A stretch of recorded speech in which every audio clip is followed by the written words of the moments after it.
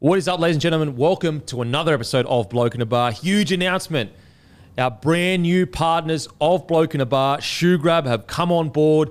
I'll talk about it more in the episode, but I just want to say a massive thank you to the legends at Shoe Grab for coming on board. I'm super excited about this partnership, and they're going to be plenty of giveaways for the Bloke community.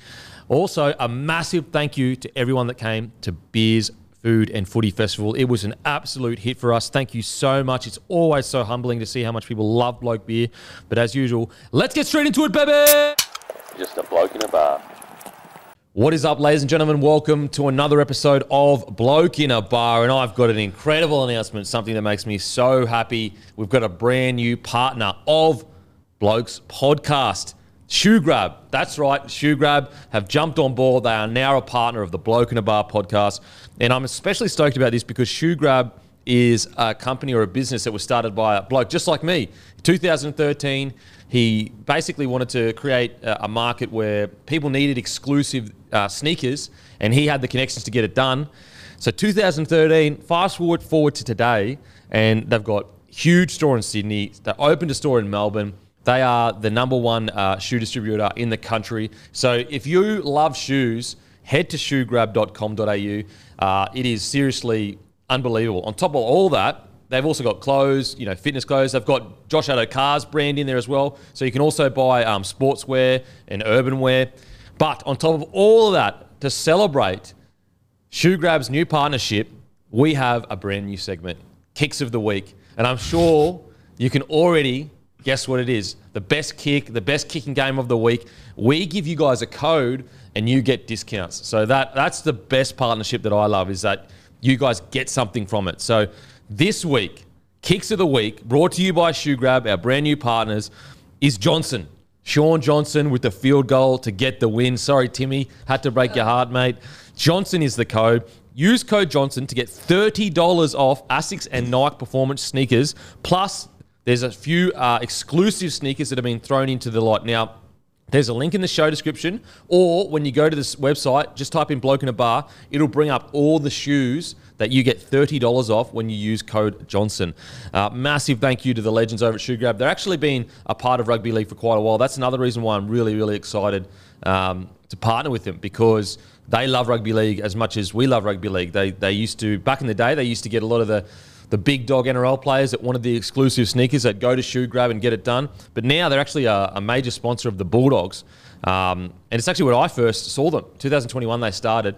So as I said, guys, these guys are homegrown. They love rugby league. And now they're a part of the biggest sports podcast in the country. And basically their goal is moving forward. They're positioned as Australia's largest sneaker marketplace whilst developing new platforms to safely facilitate the sourcing of sneakers at the best possible value in Australia. And if you need kicks, they are the place to go. Shoe Grab, homegrown, love rugby league. Tell me something. You can't get better. You can't get better. And it really is reflective of what we're about here at Bloke. Homegrown, we love rugby league. So use code Johnson for all ASIC and Nike Performance sneakers, plus a few exclusive ones in. Kicks of the week, it goes to Sean Johnson. We've got the great Timmy here. How you going, brother? Good, mate. Yeah, it took you all of 45 seconds to bring up Sean Johnson on the podcast, about a minute earlier than I expected it to be. So, mate, I woke up this morning to a standard this time of year, 9 hour, Ashes, and I went to get I stayed up for as long as I could to see if there was going to be any play on. Didn't happen. Woke up to no Day 5 highlights, and I just went, you beauty, we've retained the urn. Yeah. So, mate, I'm in a good mood today because the Aussies have kept the Ashes. What I can't believe with all that, this is coming from a bloke that, look, obviously I love cricket and I play cricket all the time, but if there is a world where I don't do that, I would still say the same thing. What the hell are they whinging about? Like, they're talking about, like, I saw literally one of their players say they were the better side. Tell me how that makes sense. If only there was a way to find out who the better side was. Yeah, it's unbelievable, Kempy. Like, I just love how short their memories are. The same thing happened in the reverse way in 2013, cost us a potential Ashes win. And they weren't whinging too much about the rain saving them there in the exact same situation. I believe last Ashes in Australia was at 4-0 and that saved them from a 5-0 whitewash. The rain did, I think it was the Sydney Test from memory. And look, we won the first 2 tests, put ourselves in a position to, we were comfortable, weren't we? Yep. If they're going to start pointing fingers and whinging about this and that and weather, well, maybe they should look at the early declaration in the first test that cost them that one, or, maybe batting for too long in the 4th test that cost them this one potentially. So at the end of the day, even on day 4 when there's a stack of rain, they had 70 overs to bowl at us. They took 1 wicket. So they can whinge all they want. They didn't minus, step up and was got us 111 runs as well. So kind of he turned up. Him and Mitchy Marsh batted for ages. As I said, they bowled at us. Took 1 wicket. What's ironic is an early declaration in the first test potentially cost them that one. The fact that they didn't declare and batted on for days and days and days in the 4th test to score nearly 600 runs, knowing that there was a ton of rain coming the next 2 days and they needed to win the test to potentially win the series, and they kept batting and they declared too late as far as I'm concerned, and would have made a difference, potentially not, but mate, I couldn't care less, to be honest. Didn't Paddy Cummins declare early once and it actually worked in our favour and we got the win because of it? We've made plenty of good decisions, and that's the thing. Obviously, look at the scores. They were the better side in this test, but at the same time, we had 5 wickets in hand. We got it back to about a 70-run deficit, so there was no guarantee that they were winning it regardless. Sure, they were better placed, but they've won 4 from 4 tosses. They've had a hell of a lot of things go their way as well, so they can win all they want. We've got the. But also, we were 70-run lead. Didn't we have a similar dominant position when Bairstow got out last game? So it's not impossible for someone to come out and. Oh, there's no way that the game was definitely would have been very unlikely for us to win, but weren't England in the same position? That was very unlikely they could win. Bairstow comes out and fucking kills it, and we start going, "Oh shit, we might be throwing this game away, game 2." I mean, they almost came back headily from an impossible position. Yeah, so you're right. Was that game 2? Game 2, yeah. Yeah. So it's what I'm saying is they almost came back and beat us in an unwinnable position. So who's to say we couldn't have come back? Yeah, exactly right. Exactly right. Yeah. Yeah, super weird. Even some of the comments of wasn't the coach that said we didn't win on paper, but we I feel like it was a win. I felt like we won the game. Come on, mate. It's wow. The excuses flying out. Never heard anything like it. They played reckless cricket in that first 2 tests, and they cost them. Early declarations, throwing their wickets away. They've only got themselves to blame. They've got all the luck, as you said, Timmy. They've won every toss so far. And on top of it, they doctored these pitches to be absolute flat decks to suit Bazball and their attacking brand of cricket. They're still down 2-1. Also, we've lost the highest off-spinning wicket taker in Australian cricket history. Yeah. We lost Lathan Lyon. And it's at their home ground. Exactly. Yeah. What else do you want, bruh? Jesus. I cannot believe the way they've carried on. I'd get it. Look, if it's a media, you don't, whatever. It's a media, stories. Yeah. It's all part of the game. We love it. It's entertaining. But when players are coming out and saying that, you're going, what? You're a professional athlete complaining about the rules that you've been playing for the last... the only person that's allowed to complain about that is a bloke that won a game because it was rained, won a series because it was rained off, and said, no, I don't want the win. Nah, we didn't win. You never hear them say that when they win. Oh, if True was on the other foot, they'd be celebrating as hard as we are. They're carrying on like it's the first test in the history of cricket to be rained out. That's how they won the 05 Ashes thanks to a draw. Seriously, they got no idea. I mean, even with the Bairstow situation, they're sooking with that. And it's dude, the dude that got out has done that and said in a post-match press conference or post-game press conference, basically, it's within the rules, so don't talk about it. Just makes it all the sweeter, mate. Oh, yeah. It's almost a better way to win. Just to go, you know what? If we had just beaten yous, then you had no whinging. But the fact we get to watch you pathetically whinge is even better. Yeah, they whinge and whinge and whinge. And as you said, you sit there and say that, of course, we prefer to win this test and go up 3-1 after 4 tests and win it that way. But little part of me is just you know what? The fact they had us on the ropes and then the rain came, I almost feel better about it. It just excites me. That's a great bit of information I didn't know. The fact that they didn't declare when they knew rain was coming. It was been forecast all week that the last 2 days were going to be tons of wet weather. So it's you almost got yourself to blame. Yeah, and that's where it comes into the fact that we were up 2-0. Well, in theory, it should have forced them into an early declaration in the 4th test, but they didn't do it. Well, we put ourselves in that position. We won the first 2. Yeah. I was going to say, Glenn McGrath put it perfectly this morning. He was like, Australia had to draw this test, England had to win. Australia knew what the weather was, so Australia picked a team and played in a way where it was safe and they knew they were going to get the draw.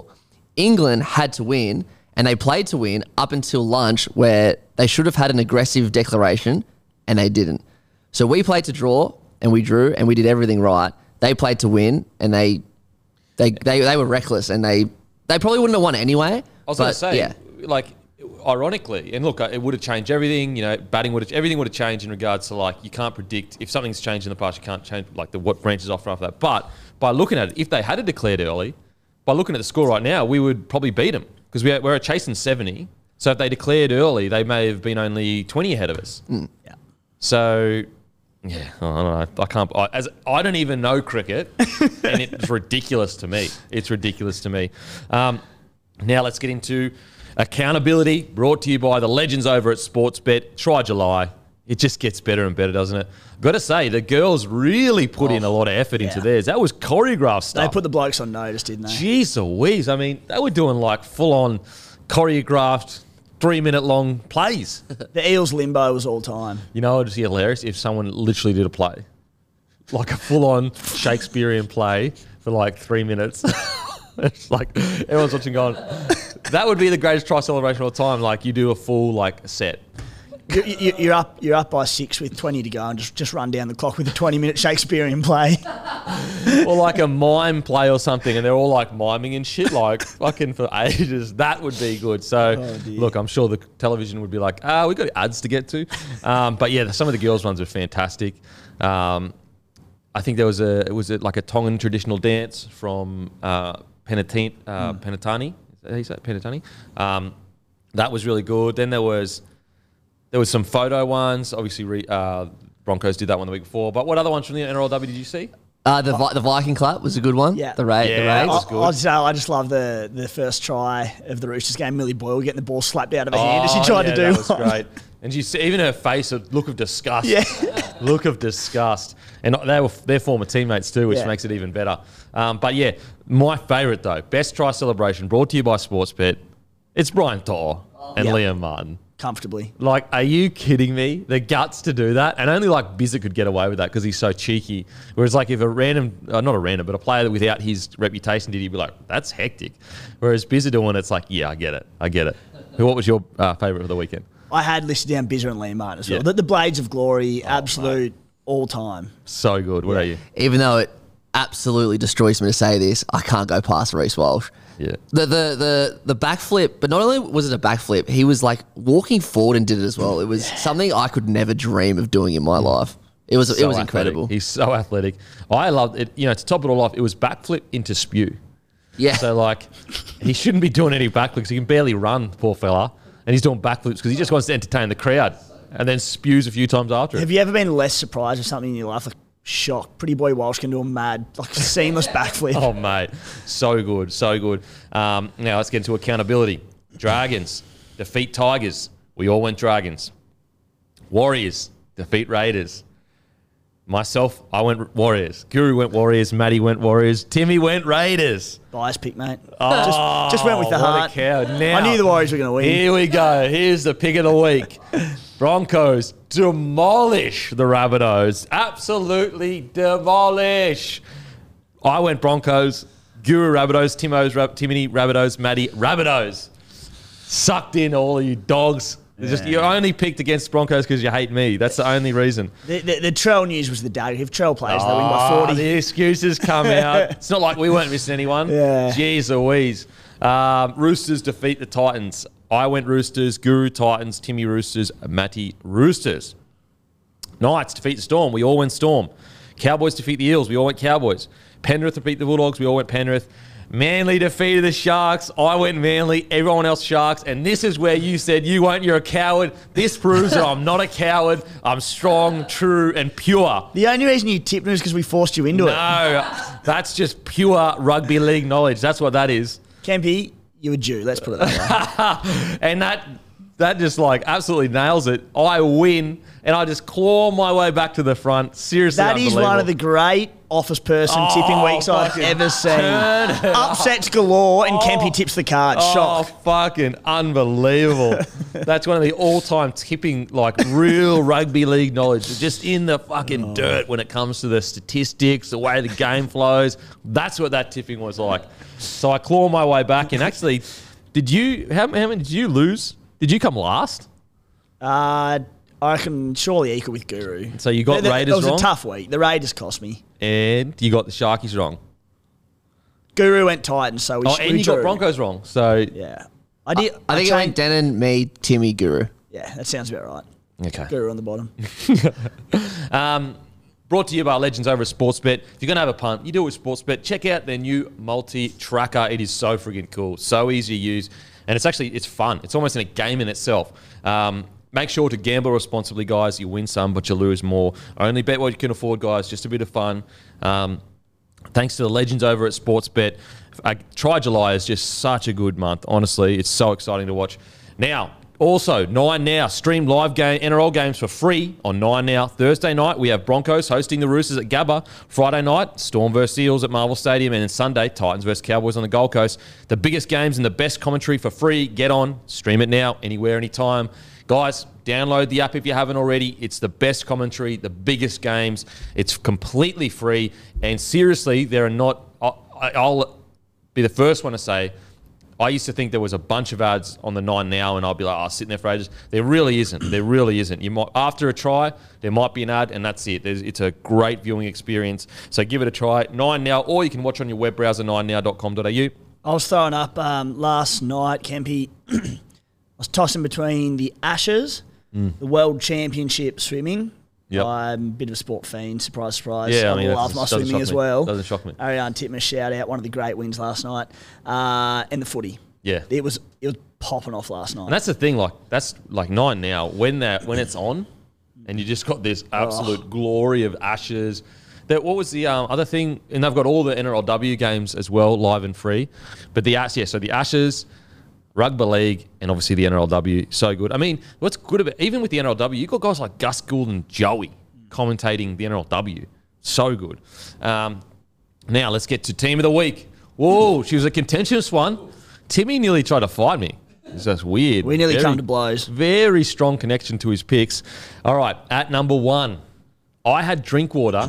Timmy had Teddy, and Maddie is still unsure. We are torn with this one. So let us know in the comment section who you believe was the player of the round. I had Drinkwater. Timmy had Teddy. Maddie had Blake Taff. Maddie had Blake Taff. But yeah, I mean, Teddy, outstanding, really, really good. I'm showing that, I cannot believe the yarns, even the yarns around upset that he didn't go to the game. It's like, oi, bruh, the whole reason for a week off is to get away from everything, reset your mind mentally.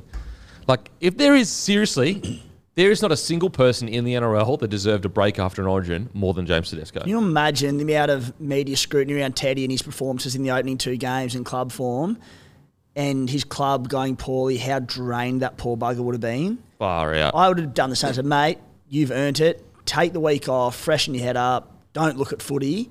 We'll see you next week. Not only that. He's got a pregnant wife as well, who's probably been, secondhand feeling the effects of all this. So I think it was great for them to go away. It was the right decision. He came out and killed it. Justified it completely. Came out and killed it. There's no, Teddy's really good. Teddy wouldn't have helped them beat Storm last week. No. There's no way. They were dominated pretty soundly. So yeah, I don't get that. And what frustrates me sometimes is how selective we are with, some people go on holiday, you never hear about it. Some people go on holiday and all of a sudden it's the biggest deal in the world. It's like, come on. If you're going to get outraged at everyone that has a break or whatever, not just who you don't want, who you want to have a crack at. And Teddy has earned the right. And that's a crazy thing. We're not talking about just a week off from rugby league. He played Origin on a Wednesday. So he would have got Thursday, Friday, Saturday, Sunday off. Crazy holiday, bruh. Fucking come on. Unbelievable. 4 days off. Jesus. All right. Teams at 2, To'o. 3, Stags. 4, Lomax. 5, Junior Tupou. 6, Dearden. 7, Johnson. Few Warriors fans were not happy. And when I say a few, I mean hundreds were not happy. 4 million. Look, I'll just explain it for you so you get my thought process. And I still believe it was a correct decision. And obviously, correct decision is it's my opinion, bruh. Just chill. It's not the be-all and all. But I understand. I love the passion from the Wires fans. the reason why Reynolds won it last week, and we all agreed Reynolds won it last week. It wasn't just me. It was a bloody democracy. It's a democracy here at Bloke. It's not a dictatorship. We just felt that, Johnson, incredible game against the Sharkies. Sharkies struggling. We knew they're not good against top 8 sides. It was at home. Whereas Reynolds, he had 7 of his starting team, and not just like these were key players. Ricky, Carrigan, Haas, Flegler, Oates, Walsh, and I think one other player. And so to do that down at Belmore at Josh Reynolds' last game, we just thought that was pretty incredible. The fact that he could, basically take essentially nearly a reserve grade Broncos side down to Belmore and get the win. We just thought that was, and when you look at their stats, they're essentially exactly the same, except Reynolds has a try and SJ doesn't. So that's why Reynolds got the number 7 last week, and we put Johnson on the bench. But this week, the field goal sealed it for me. Like against the Raiders that are on top of them in regards to the ladder. On top of that,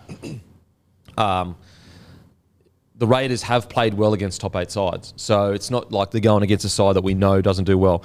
7 Johnson, 8 Hargreaves, 9 Croker, 10 Adam Fanua-Blake, 11 Egan Butcher, 12 Frizzell, 13 Yo, 14 Tedesco or Drinkwater, 15 Fisher Harris, 16 Adam Elliott, 17 Lachlan Fitzgibbon. Any comments on the team there, mate? I like it. As I said, I was Team Teddy at fullback, and I also had Dally Cherry Evans at number 7. So this week, the Wires fans can turn to me and abuse me. Sean Johnson was unbelievable, but I thought Dally Cherry Evans won Manly that game on Sunday afternoon against the Sharky side that they just blew him out of the park. He outwitted him from woe to go. He was pulling the strings. His kicking game was great. They put all these points on against the wind. I thought DCE was terrific. Mate, no arguments with SJ. He was brilliant too. Yep. But I would have had DCE at 7. I mean, you could have had Reynolds at 7. Like that's how good he was at the Broncos. Who would have you had? Is there any comments on the team, Matty? Yeah, whilst I don't disagree with any of the selections, I would have thrown in Ponga at fullback maybe. Although I think Drinky and Teddy were well ahead, so I'm not too upset with that one. But I thought Reynolds would have been my halfback. I think it was I think you're right. I think it was a bit of a 3-way tie this week. You're a bit of a cuck. You like to watch your lover dominate with another team. Well, it's my ex-lover. Not over it yet, clearly. Reno was outstanding. Jeez, isn't it bizarre? We spoke about it off air, but DCE, old-ish, relatively speaking to rugby league players. Reynolds, older. He's old for a rugby league player. Yeah. SJ, older. I think the interesting about SJ, though, I think he's only 30. And so or 31. So you look at that now and you're like, well, compared to DCE, he's got 4 years left in him, 5 years left in him. Oh, he's 32. 32. So he's that's still, again, DCE and some, Cam Smith and that, and even Cooper Cronk, have kind of okay, maybe SJ has 3 years left in him. And if that is the case with the Warriors, if he's playing as well as DCE is playing at that age, they should win a premiership, in the next 3 or 4 years. Anyway, team of the week done. But now on to Hungriest Player, brought to you by Menu Log. This week, Hungriest Player is Katoni Staggs. Unbelievable game from the big fella, ripping and absolutely tearing.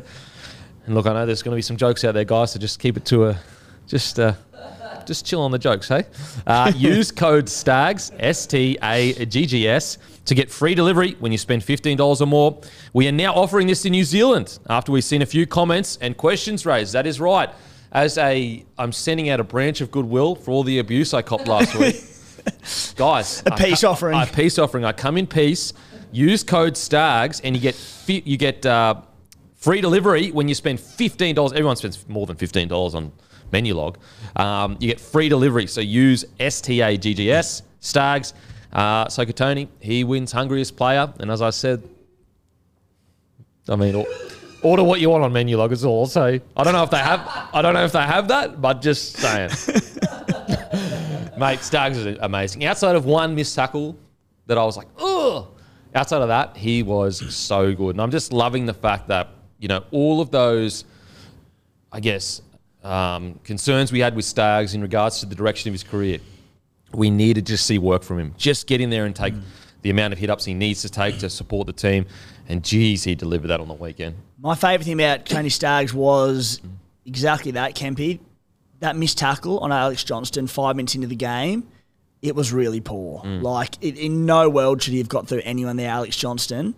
Katoni, like a stinker. That just flicked a switch in him, and he went full beast mode. He went, that is nowhere near good enough. And then he put on almost a perfect 75 minutes of rugby league. He, attack, defence, that whole edge battle in defence was amazing all night, but Katoni is brilliant.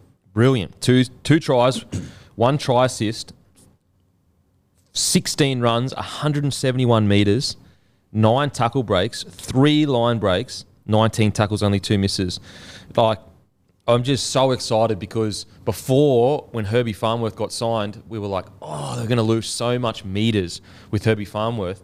But since then, it's actually Staggs that has gone, okay, well, next year we won't have a metre ear to centre. I'll do that. I can do that. And he's proving he can do that. Matter of fact, I think since then he's actually ran for more metres than Herbie. Not to say Herbie's been poor at all, but it's more like he's shown us that we aren't going to lose as much as we may suspect, even though Herbie's definitely still a loss. But statistically speaking, it used to be Herbie Farnworth, 200 metres, Katoni Staggs, 60 metres. Whereas now it's Katoni Staggs, 170, 180, 200 metres. I just love to see it. He's still got so long to go, and he's just... what I love over the last 24 months is you've just seen him round his game out, all the little parts of it. He wasn't really known defensively, and then he wasn't getting much ball, so he decided to impact games with his tough defence, and then now he's gotten more carries into his game. So yeah, I think Staggs was outstanding on the weekend. Yeah, the Blues are absolutely blessed with centres at the moment. They're the depth is incredible, but Katoni Staggs will be wearing sky blue again before the end of his career. What I love about him is that there are a handful of players in the NRL, not a handful, there's more than a handful, but who lift for big games, but there are players who will beat up on poor teams and, flat track bullies. When the going's good, they get their tails up and all is well.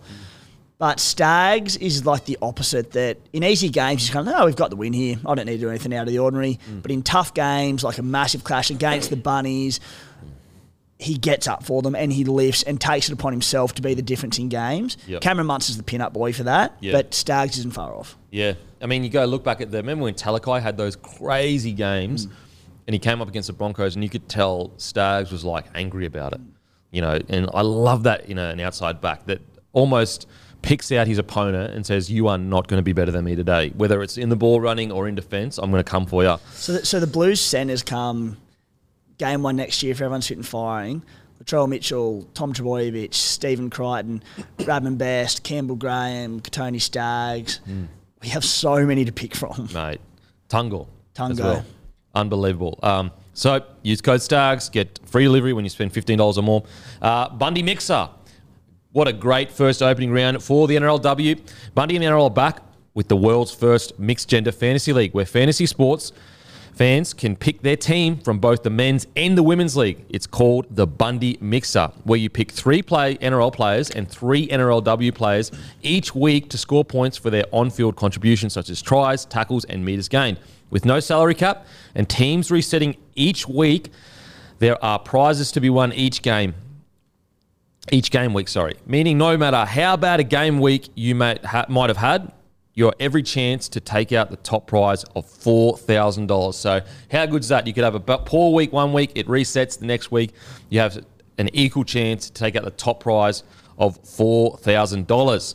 That's brought to you by Bundy. So make sure, Bundy Mixer, thanks for the new partnership. And what a great initiative, a great way to kind of introduce the core fans into, the NRLW. If you're a super coach guy or a fantasy guy, or girl, and you want to, you don't really, the NRL is new, NRLW is new, so you don't really know who the good players are or whatever. This is a really good entry level to go, okay, this, fantasy points are really good here or not there. So really, really good initiative. I love it. It's Bundy Mixer. And I think it's mixer.nrl.com. So it's mixer.nrl.com and the link will be in the show notes. And you can sign up And each week you get, as we said, it resets, and then each week you get an equal crack at prizes again the next week. So really, really cool stuff. Now let's get on to, what do you got? Before we get into the games, all the upsets on the weekend was so good for the competition. Remember we were sitting here, and it's amazing, we say it quite often, but how quickly the rugby league landscape can change in terms of the ladder. And we were like, the gap between 9th and 10th looked like it could separate very quickly, and it could have been like 9 teams vying for 8 spots. A few upsets on the weekend, 3 points now from 6th place to 11th place. It was such a great weekend for results for the sake of the game and the run home to finals. Well, just insane to think Newcastle could make the 8. Like, and not just like if they win every single game and don't drop any. Now, don't get me wrong, they need to win a substantial amount, but that win for them, that's like season defining.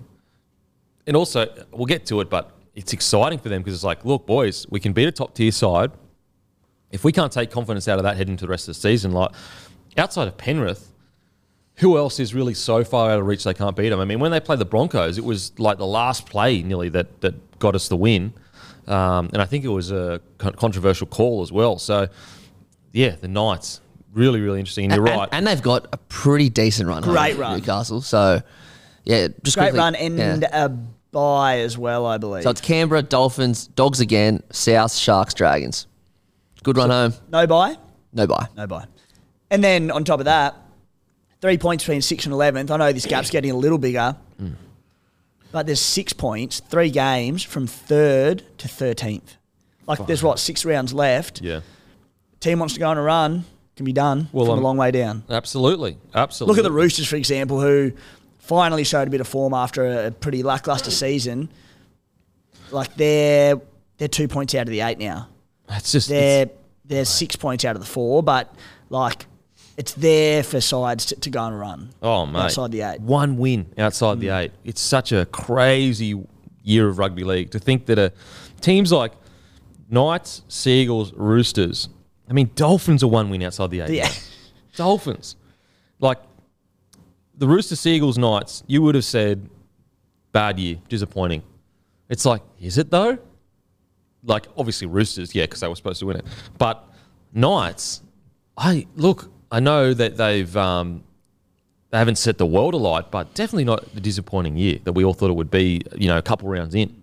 Definitely. Yeah, really, really interesting looking at this this ladder. Far out. To think that the Eels and Rabbitohs could miss the 8. That is wild. That is wild. Like, Eels and Rabbitohs, if you had at the start of the year had them in the top 4, like, put it this way, Rabbitohs, Eels, and Roosters could have made up someone's top 4. Easily. So it could have been Panthers, Rabbitohs, Eels, Roosters, and everyone would be like, yeah, that looks like a... Well, we're heading into round 22 this week. I'm pretty sure the Rabbitohs were minor premiership favourites in round 10. Wow. Now they're not even in the top 8. And you looked at their draw and you're going, mate, they've got through the hard bit. It's set up for them to win a minor premiership. Now you look at it and you go, bloody, the Warriors could win the minor premiership if they go on a crazy run. Saying that, I don't see Panthers dropping that many games.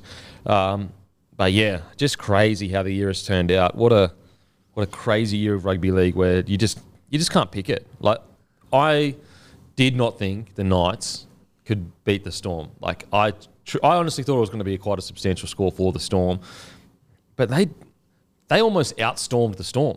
Like, they were grittier, they wanted it more. Anyway, we'll get to it when the thing goes. But what a great year of rugby league. Now, time for Sportsbet Super Stats. Tackles. Corey Horsburgh had 60 tackles on the weekend. Meters, Brian To'o, 251 meters. Line breaks, Junior Tupou of the Tigers, 4 line breaks. Try assists, Luai and Gutho had 3. Tackle breaks, Will Pensini had 11 tackle breaks. There are your Sportsbet Super Stats. And, geez, Corey, the big red. The Red Dog. So he had 60 tackles in 70 minutes. Jeez Louise, he was seeing red, the big fella. He hated being behind. He was angry. Oh, man. We love him when he's angry. Brian To'o, 251 metres. Jesus. Junior Tupou, oh, man. If he can just, get that consistent, he'll be one of the best wingers of the comp. Anyway, that's Sportsbet Super Stats. Now let's get into the games. Dragons defeat the Tigers, 18-14. Kind of already spoken about this on Packer Up, boys. So if you want a longer chat, you go back and check that out. But look, it's hard to take much away from this because they're both at the bottom of the table. You know, that's probably a score that you would assign to them before the game in regards to where they both lay in regards to the lay of the land of the NRL ladder. Look, I thought Lomax was outstanding again. And again, as I said, we've spoken about it a bit on the Packer Up Boys on Friday. But I just think with Lomax, you've got to get him at fullback. I really do. And I think Sloane, he just needs some more time to work on his game, whether it's on the wing, and move Fainai into the centres if he can defend there. Because I just think that Sloane needs a bit of time to round out his game. We all know he can do all the incredible stuff, but, we need to get to a point where he's taken 20 hit-ups, where he's doing the defence. And look, as I said on Friday, this is coming from a place of I want Sloane to be the best he can be because he seems like a really good kid. He has all the potential to be a top-tier fullback, not just like a run-of-the-mill fullback. I believe at his best, he can be up there in the top 5 fullbacks at his best, when he hits his peak in his career. But I just think at the moment, he's allowing too many of his big plays to kind of make up for the deficiencies in his games. Whereas you put him on the wing, you can't really afford to just let that happen. You need to get through work in today's day and age. So that's why I think you need to move Lomax to the back. He's proven that he can get through a bunch of work. I've been shocked at his match fitness. But also, give time for Sloane to get through, just learn his game, to round out his game. And then we all know Lomax can play centre and get through a bunch of work. He's proven it the last 2 games. But at the very least, you get Lomax at fullback. He gets his hands on the ball way more, and he can impact the game more. So that's what I kind of took out of that game. Really interesting news, though. Sullivan reportedly told that he can find somewhere else. What do you think about the game? And then we'll get to Sullivan. Yeah, I mean, not the most exciting game of all time. Dragons got the job done. On Tyrell Sloane, I think we spoke about earlier in the season, as you said, about those effort areas, and I think we said probably maybe 6 to 8 weeks ago, because of his exhilarating speed, he just needs to get himself in and around the ball and good things will come. And I think he's improving on those effort areas, like he's trying. And there was evidence by, I think it was the first try of the game, he got an offload off, was it, I can't even remember, it felt so long ago now, Thursday. But it was great, it was just support playing, got one, screened through. Amon, flick past the side. Scored a try. And I'm like, all right, cool, put yourself around the ball, these things will happen. Just so many rough edges, isn't there? Like there's generally a potential superstar in him if he can round out these rough edges. Whether he can or can't, time will tell, but he's so early in his development that there's no reason why not. Well, like Sloane, he had 12 runs. Lomax had 30. 30? Yeah. Lomax to fullback's an interesting one that I hadn't really considered. The Dragons tried it for a period a few years ago. Game. Yeah, I was going to say it didn't last long at all. One game. He got one opportunity to do it. And he's probably the most, not probably, he's the most talented player in that team, ability-wise. Yeah. If they get him to fullback, we know he can pass. We know he's a strong ball runner. Good under the high ball. Yeah, outstanding under the high ball. Yep. I feel like his positioning back there will be decent. At this point in the season where they're not going to make the top 8, it's worth a try, isn't it? I think it's worth a try. And if it doesn't work, sweet, back to centre next year. Yep. But give it a crack, because if it does come off, it can change the shape of this side entirely. Yeah. Also, it was 2 coaches ago too. It wasn't even Hook. It was McGregor that put him at fullback. So I think it's definitely time for one game in 2020. He started the season with it, wasn't it? It was an off-season plan. It was round 1 against the Tigers. Yeah. I think he dropped a couple of balls. He didn't play shockingly, but yeah, he was on the wing the next game. But I look at this side and I go, I think you can put Sloane on the wing. You're not going to make the 8. You're not going to win the spoon most likely. You put Sloane on the wing. You move Fainai into the centres because they've already tried Fainai in the centres, haven't they? Or was that? Yeah, they moved him. And look, he had a pretty poor game, but I think that's a mixture of, the inside men being inexperienced. His numbers are fullback numbers here. So it's 30 runs is absurd. Yeah, 30 runs, 224 metres, 5 tackle breaks, 80 post contact, a line break assist, that incredible offload, 21 tackles, 1 try, 1 try assist. How bittersweet was that try assist? With one of the most freakiest try assists I've ever seen. Oh mate, he did a pirouette, flicked out the back, and you just went, that is rugby league brilliance. But at the same time, I was like, this is going to lead to 10 other shit passes that go over the sideline because he's going to get his tail up off the back of it. It's now a case of... But he's earning the right. That's the thing that we spoke about ages ago. He had 30 runs. So it's like we said it from the get-go with Lomax. If you have 30 runs, those moments will come. Yeah. They'll arrive and you'll just instinctually make the right call. Yeah, see, now the challenge is we don't want to see him come back out this weekend and throw 2 over the sideline just for miracle balls. Yeah. Said earn the right, which you're right, he's done. He's done. And that's why I just think, mate, put him at fullback for the rest of the season, get Sloan on the edge and just go, Sloan, I need 15 minimum carries a game to 20, and it'll give Sloan...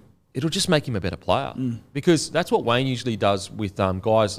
For example, I reckon if Wayne was the coach, he would have blooded him on the wing first and put an older guy at fullback and just got those reps into him because Wayne does it all the time. We look at Roger Tuivasa-Sheck. I know they had Minicello at the fullback, but Roger came through on the wing. A lot of good fullbacks. I'm pretty sure Billy Slater debuted on the wing. Usually that's the process rather than just like straight into fullback. Billy was saying, not shocking news to anyone, but just in the commentary last night, his debut was at Shark Park on the wing. They were down like 20-0 or 24-0 at halftime. Came back and won the games. Of course they did. Of course they did, Billy. Of course they did, Bill. Yeah, God forbid there be a blight on Billy Slater's resume. Jeez Louise. And so, I think that Sloan should almost look to Lomax and go, we saw that incredible play from Lomax, but it came off the back of 2 weeks of heaps of carries. The same thing, if Sloan has 20 carries a game, he's almost, because he's so talented, he's guaranteed a try. Yeah. You know what I mean? It's guaranteed. It'll happen. It will happen. But, 12 carries for 89 metres, and, there was a couple of, he got sent the bin for that, really poor decision to hold on. 2 errors, penalty conceded, went to the bin. Inside ball he dropped. And as I said, this is coming from a place of I like Sloan and I want the best for Sloan. But he's not in the space of, because he's so physically gifted, he's just going to get contracts for the rest of his life. So there will come a time, if this continues to happen, where he'll struggle to get a club. And he is way too talented for that. Way too talented. I hope he can sort it out. I think that Flanagan will be perfect for him. Again, I think that you have to look at all these young guys at the Dragons, and you do, as a Dragons fan, have to go, yep, for sure, they take responsibility for how they play, but they have not been in a good environment the last few years. Most of them wanted to leave a couple of years ago. I think Flano will get them into shape real... for example, we'll get onto the Bud Sullivan news now. It's such a tough call because if he is getting told that he can look elsewhere, it's sending the message that Ben Hunt is going to stay. Because you don't tell him he's going if Ben Hunt isn't going to stay. Now, if they're doing that without Ben Hunt saying he's going to stay, it's terrible roster management, terrible roster management. But I like the guts and just the clarity it gives Bud Sullivan as well to go, mate, just go, you've got the contract here, but if you want to go somewhere else, go look somewhere else. So because right now, he's in no man's land. What's his future at the club? How long is Benny Hunt going to play for? Will Ben Hunt play 9? Will he play 7? Will he play Bud Sullivan just doesn't know. And so it sucks for Bud Sullivan in the sense that I think he re-signed not that long ago. So it's clearly there were promises made when he re-signed. But I think it might be best for both parties if he's not going to get given a fair crack, because I do believe he's ready for a real crack at first grade. It's huge around Hunt, isn't it?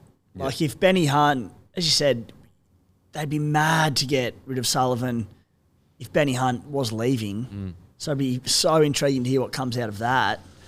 Yeah, well, then I saw a quote from Flanagan was I put my coach's hat on and said, I'm not letting you go. So it's are they even there yet where Ben Hunt has committed? Yeah. Sullivan was re-signed at the end of 2021, so not too recently. And that was not recently at all then. Yeah. I thought he re-signed last year or something like that. Yeah, okay. Geez, he'd be a good pickup for someone. Mate, he'd be a great pickup for someone. Someone with an old, steady... Because I actually think that Bud could be a 6 as You'd well. You'd get a good price for him as well. Mate, you get a great price for him. I reckon you'll get... Whoever gets him, I think it'll be on unders. He could be a starting half player for a long time to come. Yeah, yep. Tell you what it was. He withdrew his request to leave the Dragons last year. Okay. So that's what it would have been. How ironic. He withdraws his request to leave, And then a year later, they've told him that he can. It's like far out. Yeah. Anyway, so look, in regards to that call, as long as they keep Benny Hunt, if they lose them both, that is insanity. Insanity. Intriguing to see how that plays out, Yeah. isn't it? Because if they lost them both, put it this way, if they've lost them both, Flano must have someone lined up to come in at 7. Because that's a big thing to say. You can look elsewhere if you don't. Look, I hope he's not making way for like, a fringe 7 to come down. Kyle. Well, because the chat's he's going to go there as well. Yeah, look, even if Kyle is the right man for the job, I just don't think the Dragons need that added headline. Like, I agree. It is just a crazy headline that is just going to follow them every single week. Every single week it's going to follow them. Whether he's killing it or playing terrible, there's just going to be chatter around it that's going to hurt the club, isn't it? Think about this is how crazy it will be. There was a period where a lot of fans were like, get rid of Ivan and Nathan Cleary. In that first year when they struggled, the only reason why we don't hear about their relationship and the fact that he's a son is because they're killing it, so it's working. I guarantee you, if they go through a form slump, the first news story is going to be Ivan Cleary, Nathan Cleary as the relationship. Look at Brad and Jake Arthur. Mate. Jake Arthur did nothing wrong, but just the Wolves were out. Well, look at Billy Walters. I know he played poorly on the weekend, but like if he plays one bad game, it's immediately the first comment is, it's because he's the father, the son of the coach. When it's like he was literally one of the best 9s in the comp last round. Like Billy Walters has been good this year, in my opinion. And there's no standout guy underneath him that's killing it in Queensland Cup or coming off the bench that I think is playing consistently better than Billy. Yeah. But look at they have to deal with it. They're coming second. Second. Yeah, it's dangerous. It's too dangerous. It's just not worth it. It's unless he comes down and can take them to a premiership. It's like the Broncos are coming second and they still get smashed with that because it's a coach's son. So I just don't think it's the right call for anyone, whether it's Kyle, whether it's like Shane and... Tell you what, the Raids will take Bud Sullivan if he's taken off. Mate, I tell you what, him and Fogarty... Nice. Rate it. I don't mind it at all. You know what? I was really surprised that they let Schneider go. I thought he still had some, I guess, upside. Still young, wasn't he? Yeah, pretty young. Yeah. Big bodied, sort of 5'8". Yeah. But Jackie Gowan, you would think like, well, he's similar there. enough. Yeah. But they've signed, purportedly, that Gun Eels halfback from the that's 19s. exciting. And It was like 19 or something. So Ethan we'll Saunders. Anyway, back to Dragons Tigers. Outside of that, look, Ravalawa in defence, wowzers, what happened? But in attack, he was steamrolling blokes. Who else stood out for you? Yeah, the Dragons. Yep. Blake Laurie, truck a nut all night long. Great. Yeah. Look, not a heap to say much more about it, mate. It was got the job done. Birdie, good to see Birdie back in after missing a few weeks. Yep. Played 22 minutes. He will likely come in and start on the edge for them this week. Now it's about backing it up for the Dragons, isn't it? I liked Jacob Little, 74 minutes. I think it's really, really good to get him, as much game time as possible. I thought Amon's flick pass and just some of the touches he had. Jeez, he's silky, mate.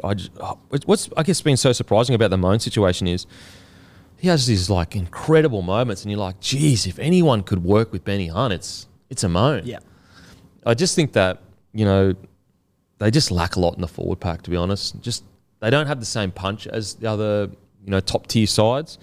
I love Amon, hey. I think he's got a huge future as well. And so I go, that's what's with Amon. You go, unless he gets a good forward pack in front of him, like if it's not going to work now with Benny Hunt in regards to like they're not winning games, like they desperately need a good forward pack, like desperately.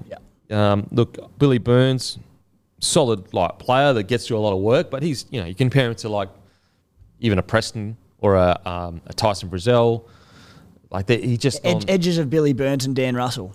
Yeah. As we said, absolutely no disrespect to them guys, but you line it up against some of the edges in the NRL and you go, it's freaking hard to compete. Well, they're both... They're battlers. Yeah, they're battlers. They do a job. Yep.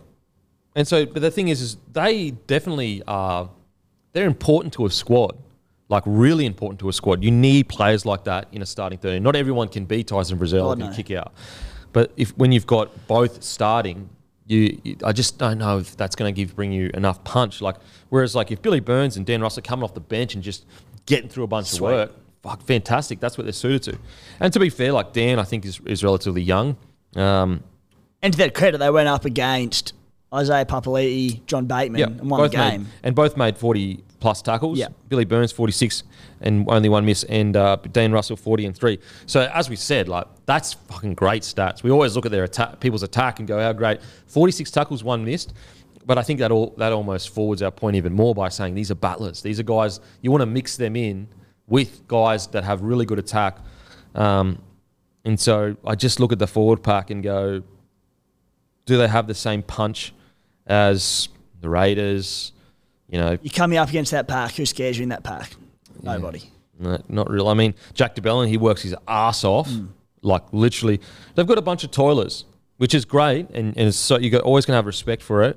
But I think you need to just dabble in some explosive guys. Yeah, it's not saying any of them aren't NRL players, because they all are. Absolutely. Like, clearly, but as I said, too many toilers in one pack. Yep, agreed. Moses Mbye, I think he's been released from the club. I think he's going over the Super League. So congratulations to him on a great NRL career. You know, obviously in the back end of his career, he was seen more as a utility, but there was a period there where he put together some bloody good footy. He's incredible at the Bulldogs. Oh, mate, early on, especially when he was coming through. So congratulations to Moses on a long, good career. 3 Origin caps, mate. Nothing to be shied off. No, absolutely not. Absolutely not. Interesting, Jack Bird coming off the bench. I wonder whether he's injured. Yeah, so Surely he would be a back he rower. came back through. He's had just these niggling little injuries all season. I believe he came back the last 2 weeks via New South Wales Cup. There was the week that I think the Dragons had the bye around 19 and they got some Ks in him there. I believe he played New South Wales Cup the week after as well. So I think they're just getting him back up to scratch fitness-wise. But I'd expect now that he's had I'd expect him to start again this week. Yeah, surely. So, yeah, look, good solid win for Dragons. Very easy for their season to completely fall apart and even get beaten by the Tigers. But, you know, they put up a fight onto the West Tigers. Just super disappointing. I mean, what's ironic is we just talked about that forward pack, you know, being a bit too much battlers. They still beat a forward pack that has Stefano, Clemmer, Papali'i, Bateman. It has strike everywhere. Yeah. And so that kind of, it says like sometimes battlers are better. Yeah. You know what I mean? Well, not sometimes. On this occasion, the battlers won. Battlers don't let you down. No, they don't let you down. Exactly. It's just when you want to take a step to the next level, you just need to mix in some explosive players to give you that extra oomph. It actually also creates space for some of the battlers as well. When you've got these sprinkled through of these explosive players, it gives the battlers an opportunity to get those quick play of the balls, or when there's fatigue, they get the quick play of the ball rather than having to take the tough carry. Battlers show up every week and give you everything, but a team of battlers won't take you to finals footy. No. Anyway, on to the Tigers. Oh, they sit last by 4 points. Just looking at the later. So they sit last by,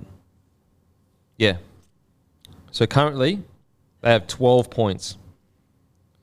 They've played 18 games, so they've had all their buys as well, I think now. Pretty sure. Whereas the Dogs, they're 4 points ahead. They've played 19 games, so they've still got a buy in hand. Dragons, they've played 18, so I think they've had their buys. But, I mean, what is there to say about the Tigers? They've lost Dane Laurie. You just know he's going to go and play well in another club. He was so good on the weekend. And he was their best player. How silky did he look? Yep. I don't understand sometimes. Like, Dane Laurie for me was he playing as good as last year? No. I thought he was their best player last year. But what he brings culturally, like he battles in everything. He tries, he always has a lot of carries, and that's why it's just so surprising that they so easily just said, nah, you're not a part of the squad. Like, you know what I mean? Like, surely he would get a 14 role. at the very least. Put him at 14. He can play 6, 7 if he has to. He can play fullback, probably play wing at a pinch. Definitely play, wing. Like covers, fullback, wing, halves, centre at a pinch kind of thing. Like maybe even 9 if you threw him in there for 10 minutes either side of a half. Move to the halves. How good was he defensively? He was great. He was great. It's very questionable as well, considering how little halves they have for next year, especially with Dewey not there for the first half of the season minimum. It's crazy to me. Mate, they made a decision at the start of this year that he just wasn't their guy. Like, remember the yarns we were getting out of preseason where Charlie Staines was ahead of him for fullback role? And we were going, what?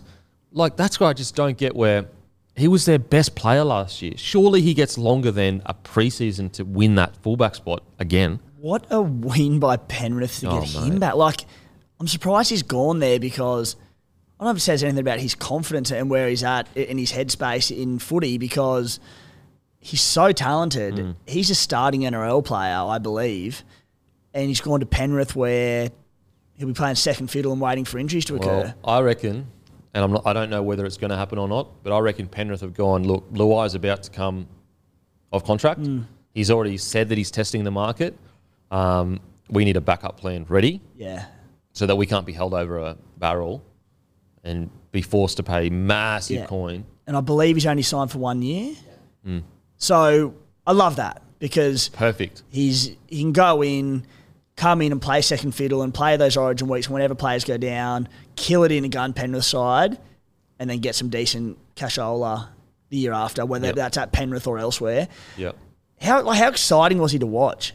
Mate. I mean, not that it's his first year in the NRL or anything, but disappointing for the Tigers. Anyway, they have their own decisions, don't they? Yeah.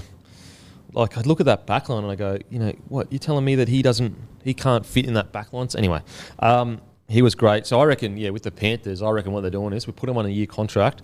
We see how these negotiations go with Luai. If we lose Luai, we just go, boom, Laurie. Because he could be, I think he could be a similar-ish player to Luai. Not as good as Luai, but... Absolutely, he could be similar. Great ball runner, great footwork, decent ball playing. Why can't he be good outside of Cleary? And that system is so good. If you've got talent, they're going to squeeze it out of you. Back to the Tigers, though. Yeah, well, look, let's talk about the positives because they've had so much negative this year. Junior Tupou. He showed this a while, I think it was maybe at the start of the year when he made his debut, I think. Yeah, first couple of games he blistered. He was unbelievable. He played against, I think it was the Eels, and he was... It was the Easter Monday game. Oh, my God. And you're just going, this guy is genuinely... could be whatever he wants to be. And then, I don't want to say could be anything because the great Gurino is obviously not with us. Don't disrespect him like that. I don't want to disrespect the Roo. He'll be back next week though, guys, so don't worry about that. With Junior, you go far out.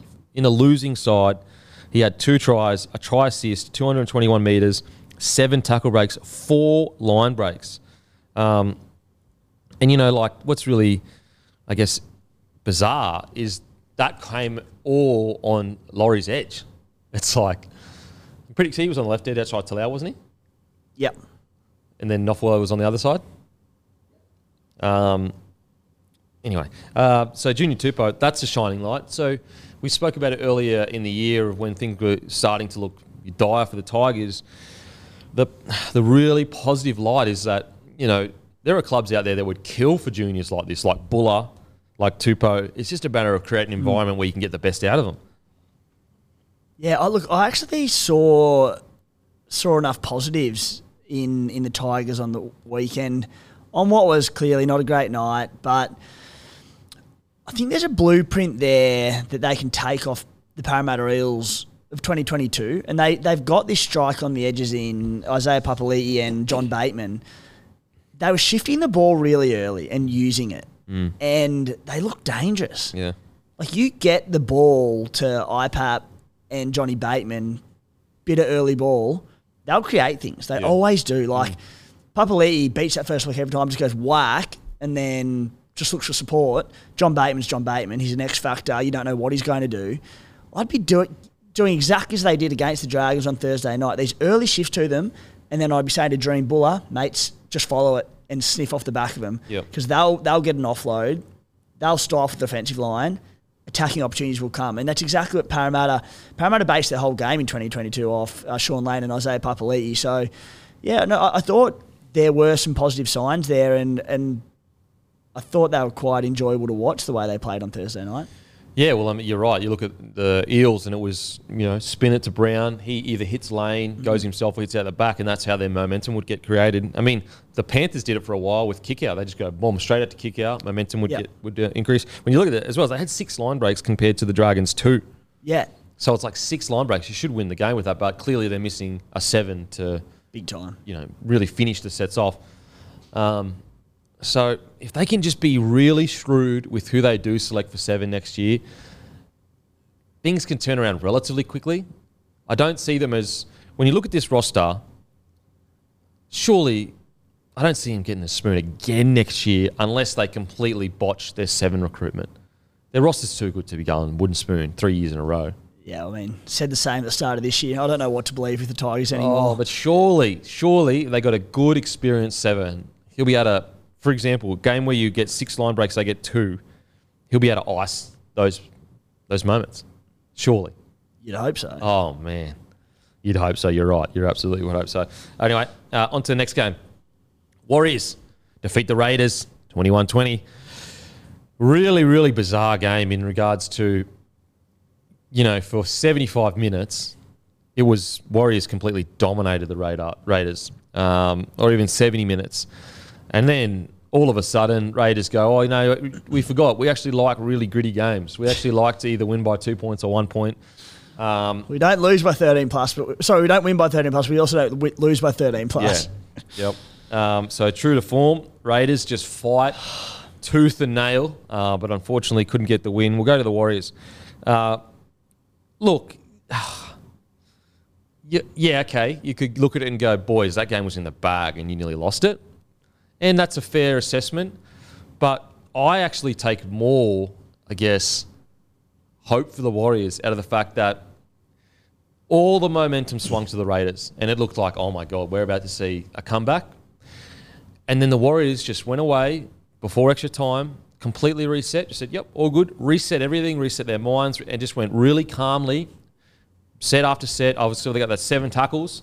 They kept it real simple, got up the field, SJ just put it over. And I just think that just shows you a team that doesn't panic in really tough circumstances. Whereas the Warriors of yesteryear, and not even the Warriors of yesteryear, I honestly reckon, like maybe 13 out of the 17 sides panic in that situation. Completely panic.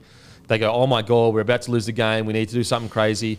And the Warriors just showed their maturity and just went, no, all good. All right, yep, they've come back into it. Yep, they've scored on the buzzer, or essentially on the buzzer, and just went through the motions, got the field goal, and it was almost like they'd been there so many times before, but they hadn't. Like this is an important game. We're talking about, I know it says Raiders Warriors. We have to remember it's 4th versus 5th, or what was it 4th versus 5th or 5th versus 6th? 4th versus 5th. It's 4th versus 5th. Yeah. So we're looking at top tier sides. Like for example, it's essentially like Broncos versus Storm full strength because only one space separates them. So this is a big, big game, a big, big moment in front of a home crowd, and they absolutely nailed it. And that's what I take against a team that is known for winning really gritty ways. The Warriors won the game through all their skill and dominated most of the game. But then when it got gritty, they said, oh, okay, all good. We can do that too. And I just think that's a sign of a well-rounded side. Yeah, look, it was really disappointing performance from the Raiders, if I'm being honest. And I think the scoreline really flattered us. I thought, it almost was a miracle that we got to Golden Point in the first place. We just, the attack from both sides, they were worlds apart. Yeah. The Warriors, every time they were attacking our line, looked likely to score. And as the Raiders do, we gritted our way to remarkably Golden Point. But it would have been a really bittersweet win if we did. It would have been unbelievable, don't get me wrong. But we didn't deserve to win this game. And every time the Raiders would attack the Warriors line, and we pounded it for periods of the second half, mate, we didn't know how to use our back line. We had no ball movement. There was 2 or 3 sets in a row where we just play short to Mariota and then play short to Papali'i at the line, And you're like, boys, just use the ball. It was like we couldn't do it. And on the flip side, the Warriors, their right edge, we could not stop that. Like some of the tries they scored in the Raiders' defence, not many teams would have stopped it. Like the right edge off the back of SJ's passing game is humming. We're really flattered by a 1 point loss here. And poor old Jamal Fogarty, who I thought had quite a good game in a lot of parts, in particular his kicking game, just unforgivable. That golden point kick that went the 7 tackle set, kicked from about his own 40. Wind got a hold of it a bit, but had been doing the same all game, and it just sailed. We handed it to him in golden point. Yeah, your kicking game is so... Because Jackie has a tendency, like I think it was a kick down the full as well once. Jack doesn't have a tendency to kick one out the full. It's every game. Jack has done it every game since I've been watching him since he was about 15 years old, and he's done it every single game. And I love him so much, but it blows my mind that he hasn't rounded that edge because he's never been able to get it out of his game. Yeah. And they're not just like out by half a metre. They go out by 6 metres. Sometimes, it hasn't been the best year for Jackie, I don't think, to be honest. But let's talk about the Warriors first. At what point do you just go, don't kick. I'm not going to try land it a metre from the touchline, I'll just kick in field a bit. Yeah. And then when you do miscure by 6 metres, it drops a metre short of the line and it's a perfect kick. I love you, Jack, but sort it out. Actually, you know what? Don't. You go to the Bunnies next year. So don't sort it out. I think it's the mindset that he has that, like, he'll go for the win at all times. All out attack. Big play, Big play. Like, I'm going for a massive 40-20 or whatever. But, there's been a lot of moments this year. Like, he's gotten the ball in crucial areas of the field at crucial times and knocked on or kicked it dead or, so it hasn't been Jackie's best year, unfortunately. But anyway, on the Warriors, the Warriors, as I said, like when you look at these stats, like they had less time in possession. So the Raiders had 29 minutes, 19 seconds. The Warriors had 25 minutes and 10 seconds. The Raiders had 54%. The Warriors had 46%. And like to still get the win the way they did and to be as dominant as they did is just like they are so impressive. And look, after that win, not even after that win, after last week's win as well, but it'd almost be shocking if they don't make the top 4. Yeah, with their run home, the form they're in. They've got to buy still? They've got to buy this week. Could not come at a better time. Mate. Recharge the batteries, any niggling injuries, sweet. Get the boys back up to scratch. Come back, get, 4 or 5 weeks in before finals time. And like heading into their bye, they beat 2 teams above them on the table. Like, it's just unbelievable the run that they're heading into and just the fact that they're putting to sword teams above them. They're not winning bottom. They're not beating bottom 8 sides by a lot. What do you got there, Matty? I was just going to say, I really like your point about how composed the Warriors were in Golden Point because you're right. Like, ideally, they would have been. They were up. They dominated the game, and ideally, they would have put the foot on the throat and just smoked the Raiders. And the good news is they stayed composed, as you said. They won the game, and I think that would be Andrew Webster's talking point that they should do that. But we saw the week before against the Sharks that they can put the foot on the throat. Yeah. So for me, the last 2 weeks have been so impressive for the Warriors that they can, grind out a win if they need to, but like not just grind out a win, dominate the whole game, but it be put in a position where they shouldn't have been and then remain composed, as you said, but put the foot in the throat like they did to the Sharks. So the last 2 weeks, I've always been like stoked for the Warriors this year, but the last 2 weeks have really shown to me that they should make the top 4 and they can really give it a shake. Yes, they need to beat teams like Penrith and, I guess they that game against Broncos was probably one that got away from it a little bit, the baby Broncos. But, I'm really excited for the Warriors coming through. Oh, mate. And the sign of a good side, and we'll get to Penrith later because they did this as well, is being able to win in different ways.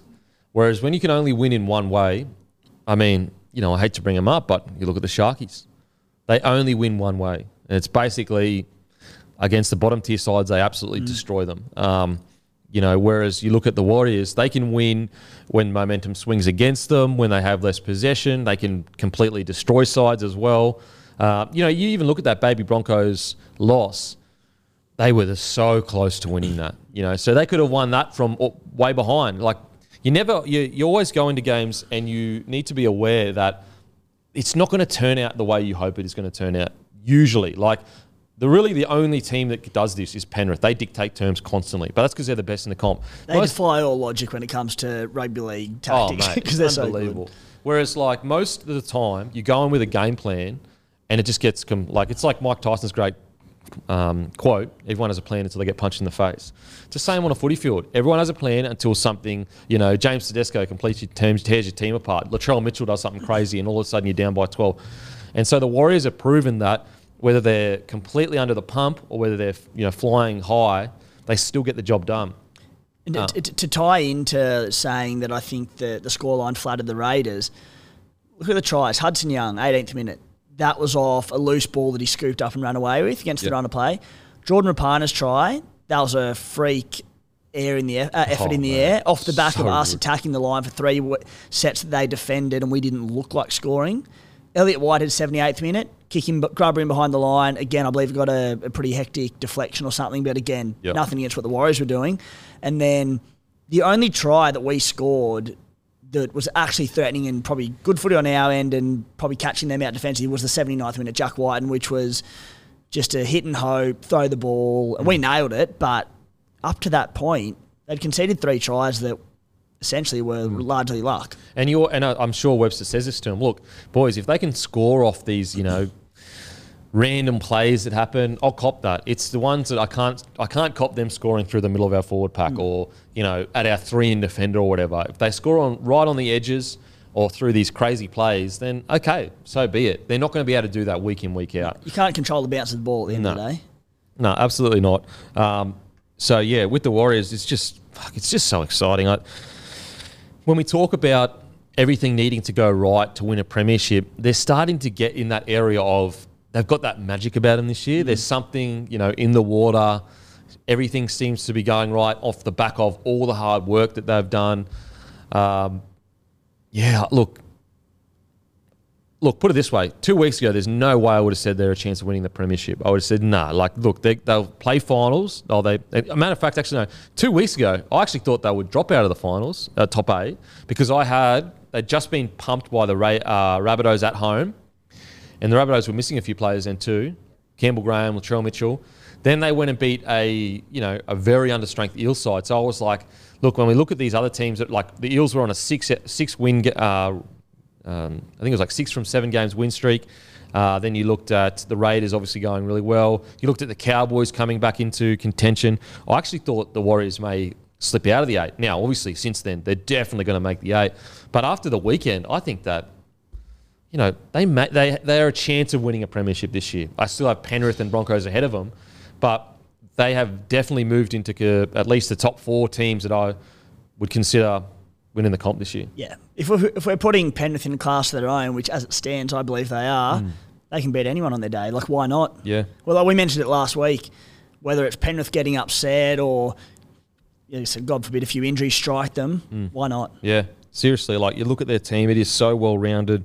They've got battlers. They've got incredible, explosive players. Like, even a guy like Mitch Barnett, coming across. Unreal depth. He is just, he was at the Knights and it was almost, I know he had that incident last year. We got suspended for a substantial amount of time, but he's just an example of such good coaching right now. Like, the fact that he's gone to the level that he's gone to. Then you got Jackson Ford, who's just been so good for them. Even Murata Niokore, he only played 20 minutes, but he was one of their biggest signings. And he's had impact. HIA. Yeah. Failed HIA. And so he's had impact, but he hasn't been their best back role because he hasn't really played that much consistent footy. I think he's been suspended and then he's also been injured. Yeah, he just came back from a suspension. Yeah. Big suspension. And so, that's how good they're going, where one of their best, probably their best forward signing outside of maybe Dylan Walker, but their best starting forward signing, he's been on and off the field and they haven't skipped a beat. It's unbelievable. Adam Fanua-Blake, once again, so he goes against the Raiders, known for their forward pack, comes out, 20 runs, 205 metres, 89 post-contact, 34 tackles. Oh, right. He is just... Great. He's been one of the best recruits the Warriors may have...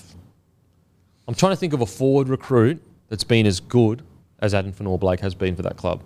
No bloke that size and that effective should be playing 69 minutes and doing what he does week in, week out. Like probably maybe Steve Price. He's probably the last big forward sign that went over there and did well. Or Ruben Wiki. Tohu Harris. Yeah. See, I would say like Tohu Harris has been really solid and good, but I think Adam Fanor-Blake, like put it this way, Adam Fanor-Blake to a lot of people is the best front row in the comp.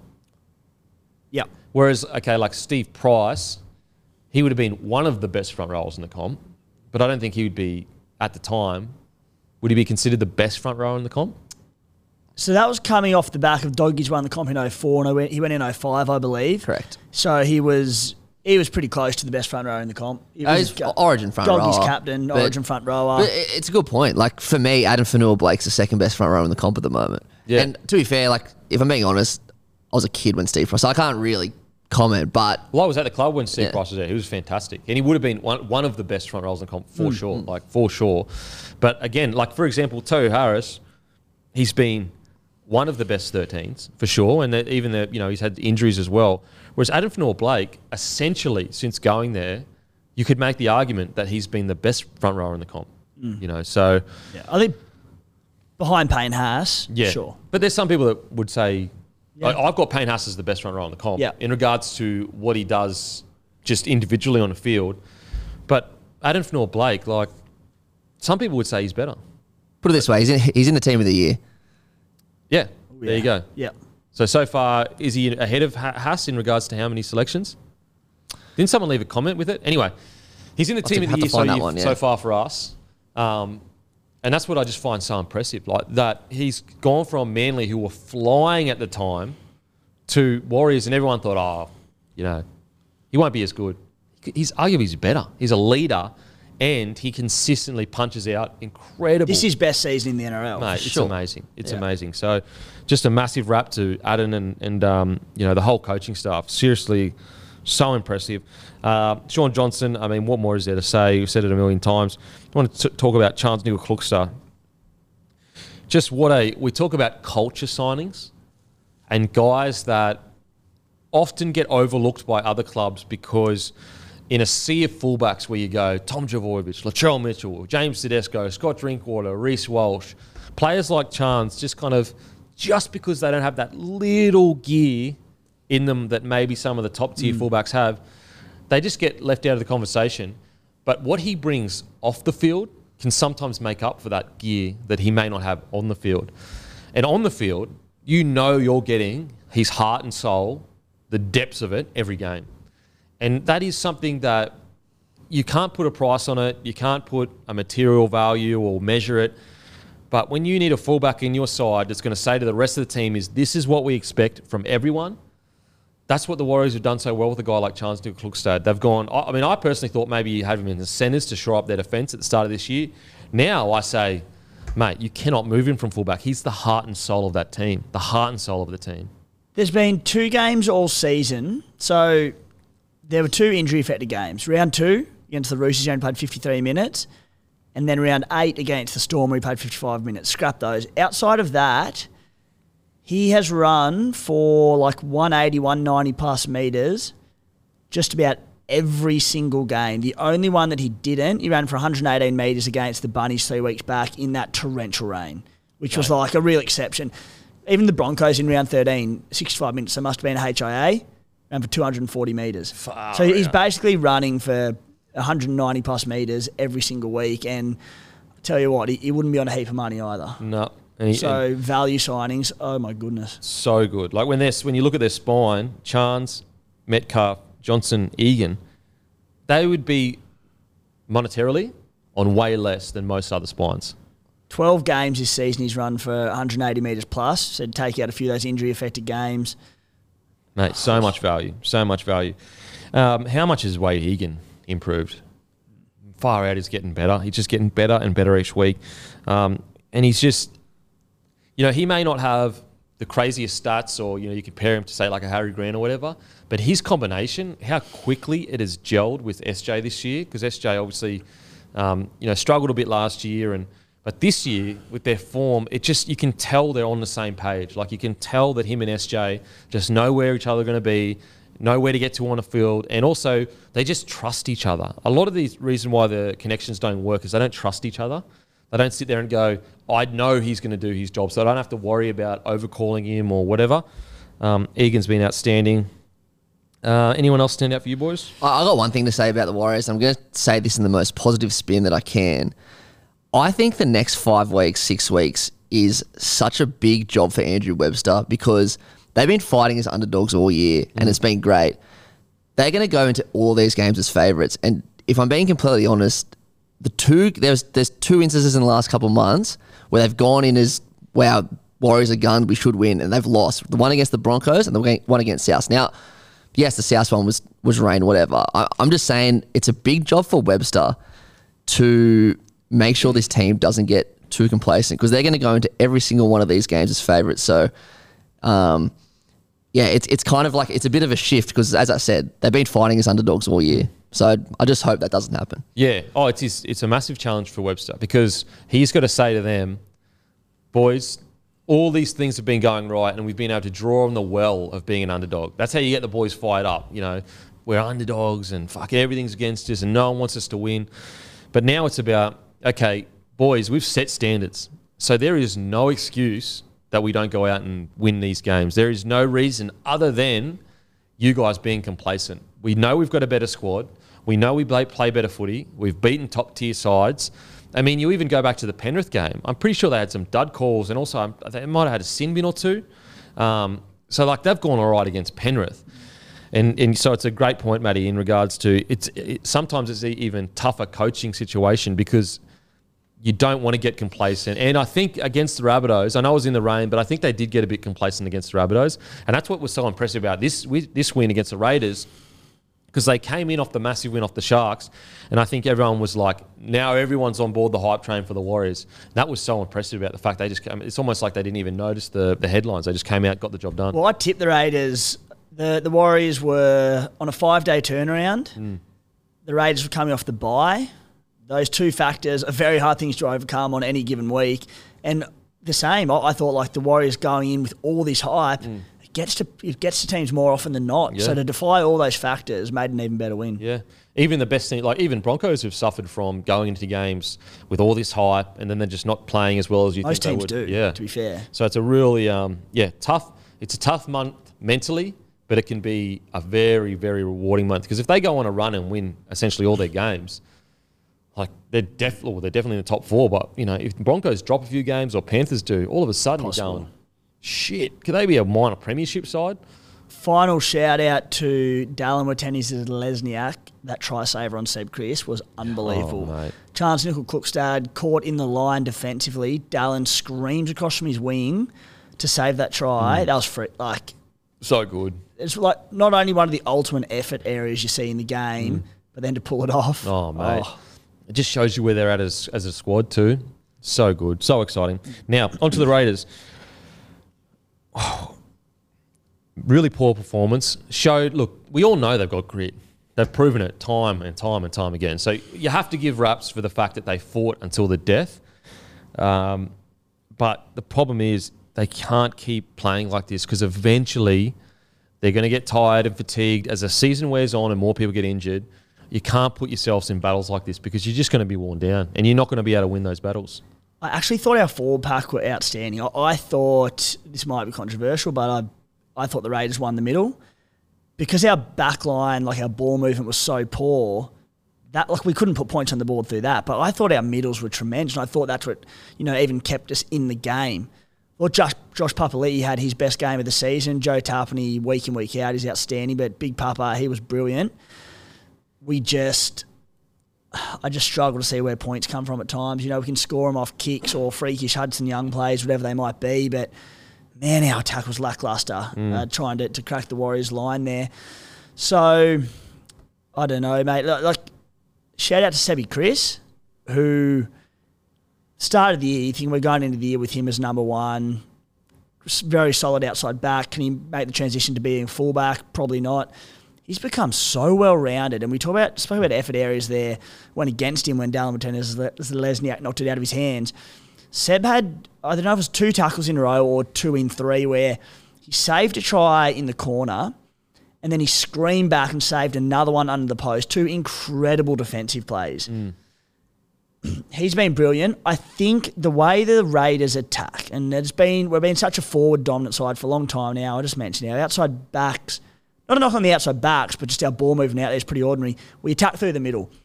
I just think Seb needs to get his support play going again a little bit, not again. Probably the last area he really needs to round out, because he's safe as under the high ball. Defensively, he's been great. But we need to get players, Jordan Rapana included, supporting Joe Tarpany, Josh Papali'i, Corey Horsburgh, all these blokes with great offloads. If we're going to attack through the middle, there needs to be support. Yeah.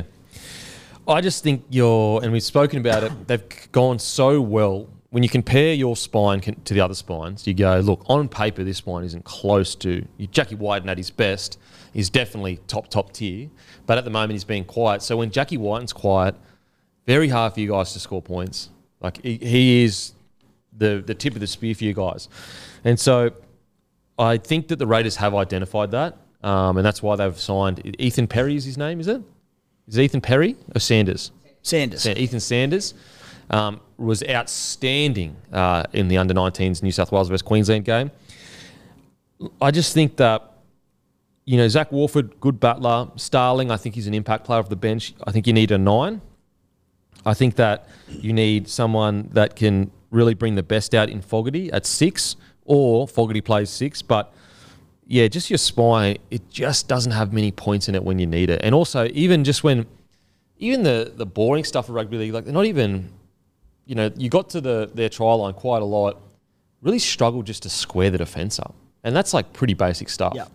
And so that's where I feel that you really need to find players that can do that, because otherwise you're just going to be banging your head against the wall. You're never going to be able to take that next step. Yeah, like Jack Whiten's a brilliant footballer, but he's a run first, 5'8", big-bodied, strong ball runner. The ball move, like Matty Timoko was tremendous again on the weekend, but a lot of what Matty's done this season has just been him being a gun. And he gets a bit of early ball and he'll run over the top of blokes or run through blokes because he's a beast. But we're not putting him in good positions to do this. Like you saw the Bradman Best try that the Knights scored on that ruthless left edge against the Storm, and they just had him teaming onto the ball. They got him running into a little gap, one-on-one at full speed. If we can get Matty Timoko doing that, they won't stop him. Yep. But we're not giving the blokes on the edge opportunities to do this at all. Well, I mean, you look at the Titans, for example, with Foz and Fafita. Like, it's totally changed his game. And he's killing it. And it all comes off a half that can put him in the right positions to do that. With the Raiders, like, I look at it, and what do we always say with the Raiders? They'll drag you into a battle and bring you down to what they want to play. That's great for season footy, but sometimes when that extra gear is needed, I'm just a bit concerned that Raiders may not have the extra gear of finals footy in them. Now, they may get to finals footy and be able to drag people down. They might be so good at dragging people down that they just go, nah, we've got great forward pack, we're just going to drag you into the middle.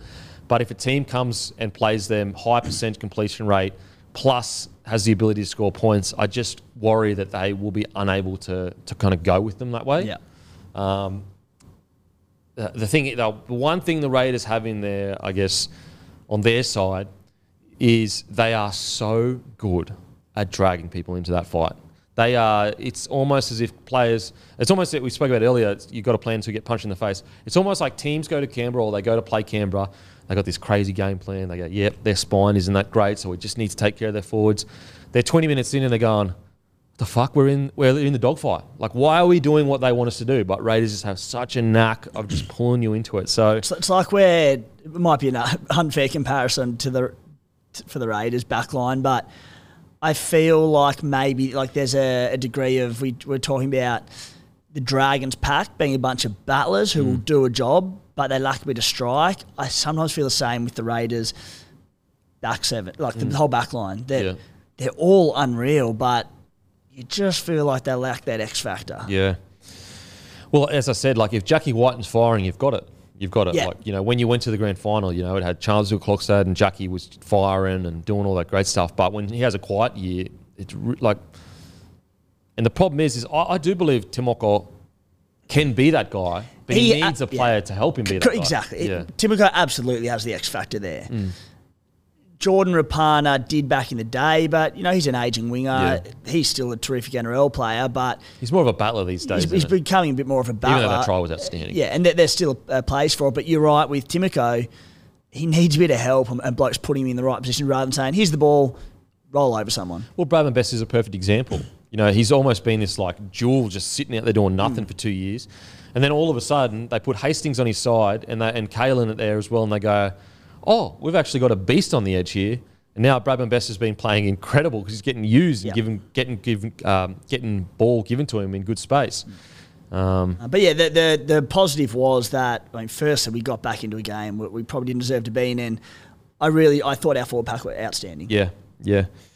So hopefully Jackie can find a bit of form because I just don't know if you can go deep in the finals unless Jackie's firing. And that's the other positive to take from it. Up until last week, we were sitting fourth, and Jack's had some great moments this season, but we know he's got more gears in him. If he can find them, well then, what can we Mate, be? If Jackie can hit some crazy form, far out. Go on one of them 2019 runs. Mate, if he can hit that form, because it's almost like the Raiders boys will turn to each other and go, "Oh, we don't have to battle anymore. We've got this gun that can score points." So, look, disappointing loss. A bit concerning the first 60 minutes, but 21-20 away from home at New Zealand. Yeah. I think people are underestimating how good New Zealand are this year. To me right now, they're a top four side. They're a genuine top four side.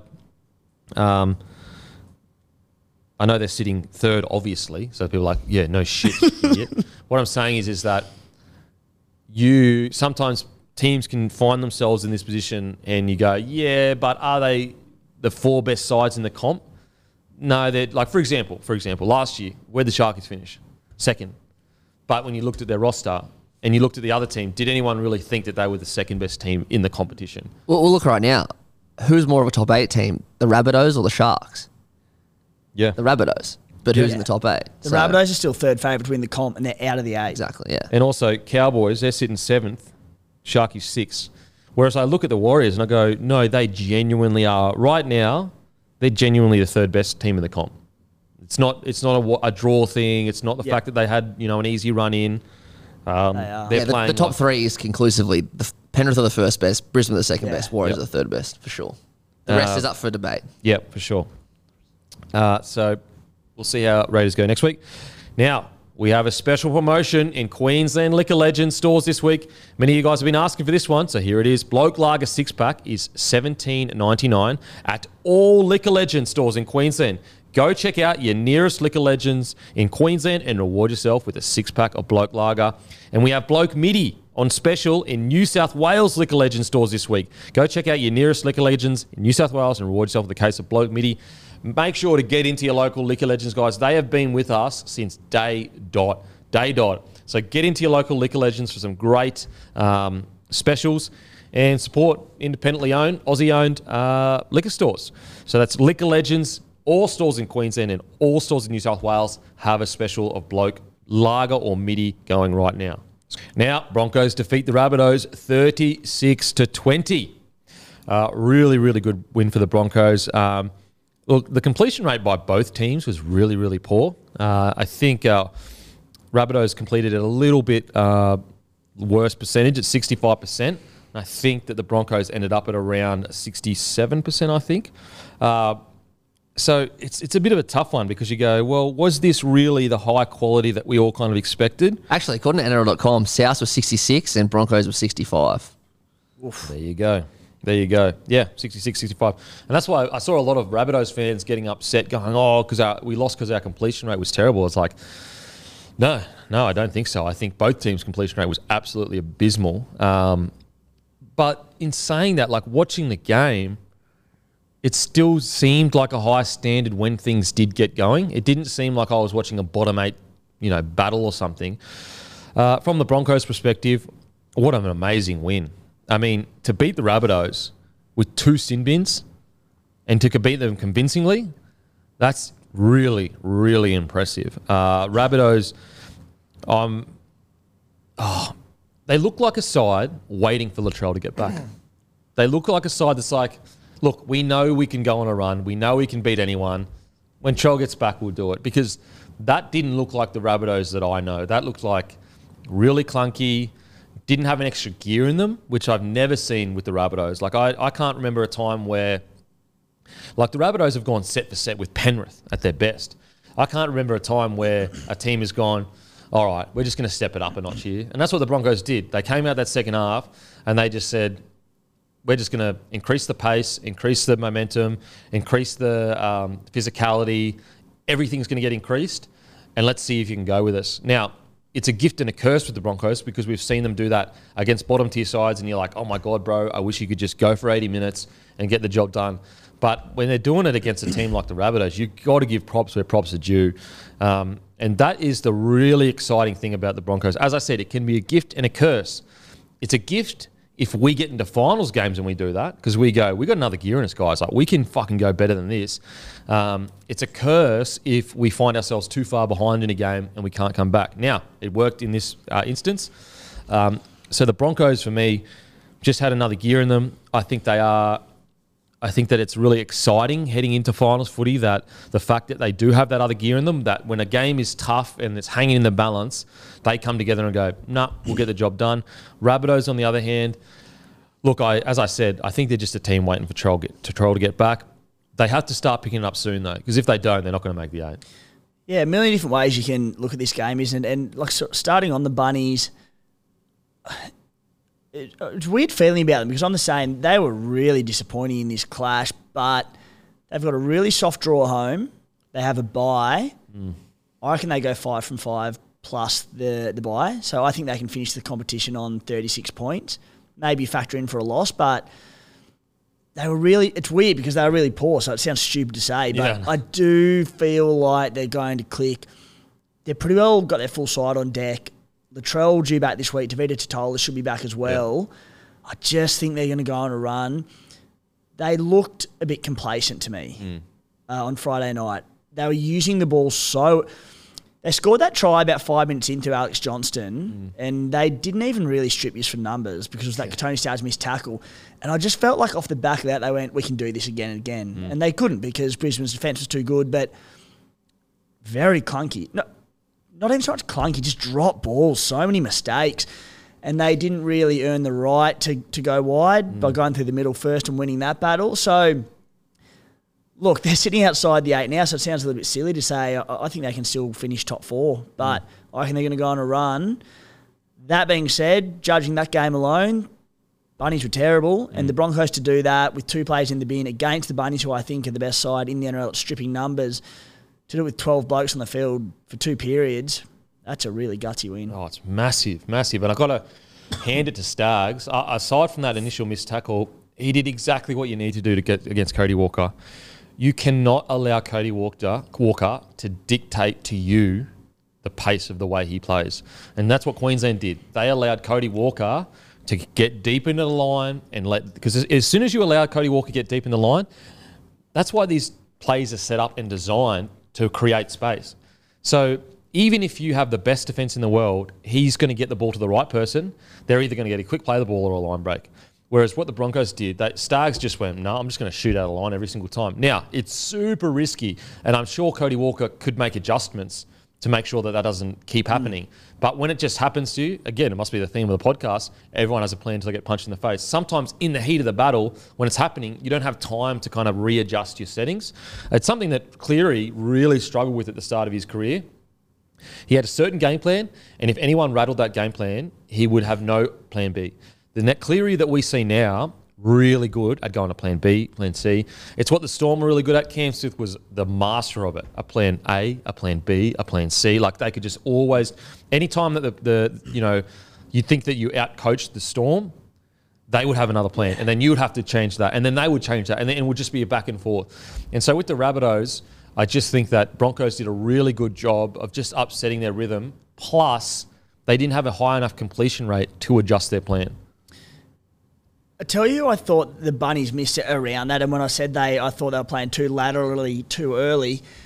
Gee, I thought they missed it. Mate would be able to chime in, but Junior Totola. Oh, mate. Just the bloke who, when they get a bit panicky and things aren't going their way, he just trucks it up, gets a quick play of the ball, busts a couple of blokes, and he's just such a let's go forward. There's no looking to ball play or hesitate a little bit. Just get the ball, truck it up. Yeah. Yeah. Man, I thought they missed him. Oh, massively. How good was the left edge battle? Bunny's left, Broncos right. That Starks and Cobbo versus Tass and AJ. So the good. whole game going to show this is a plethora of talent. Yeah. Some unreal attacking plays. The defence was pretty brilliant on both ends. It was good. Oh, mate, so good. Matty, what do you think? Yeah, I mean, it's funny. Like, obviously, the errors aren't the reason the South lost because Broncos made the same amount of errors. And as you said, you had two sin bins. But if we're looking at our own backyard, you can't be making that many errors. It was especially like so many errors inside their own half as well. It was really, really tough to watch and really frustrating. As you said, it seemed like they didn't have another gear, which is so weird because South have some of the most multi-dimensional attack in this comp. It was such a strange game. I think early in the first half, I thought South started really well.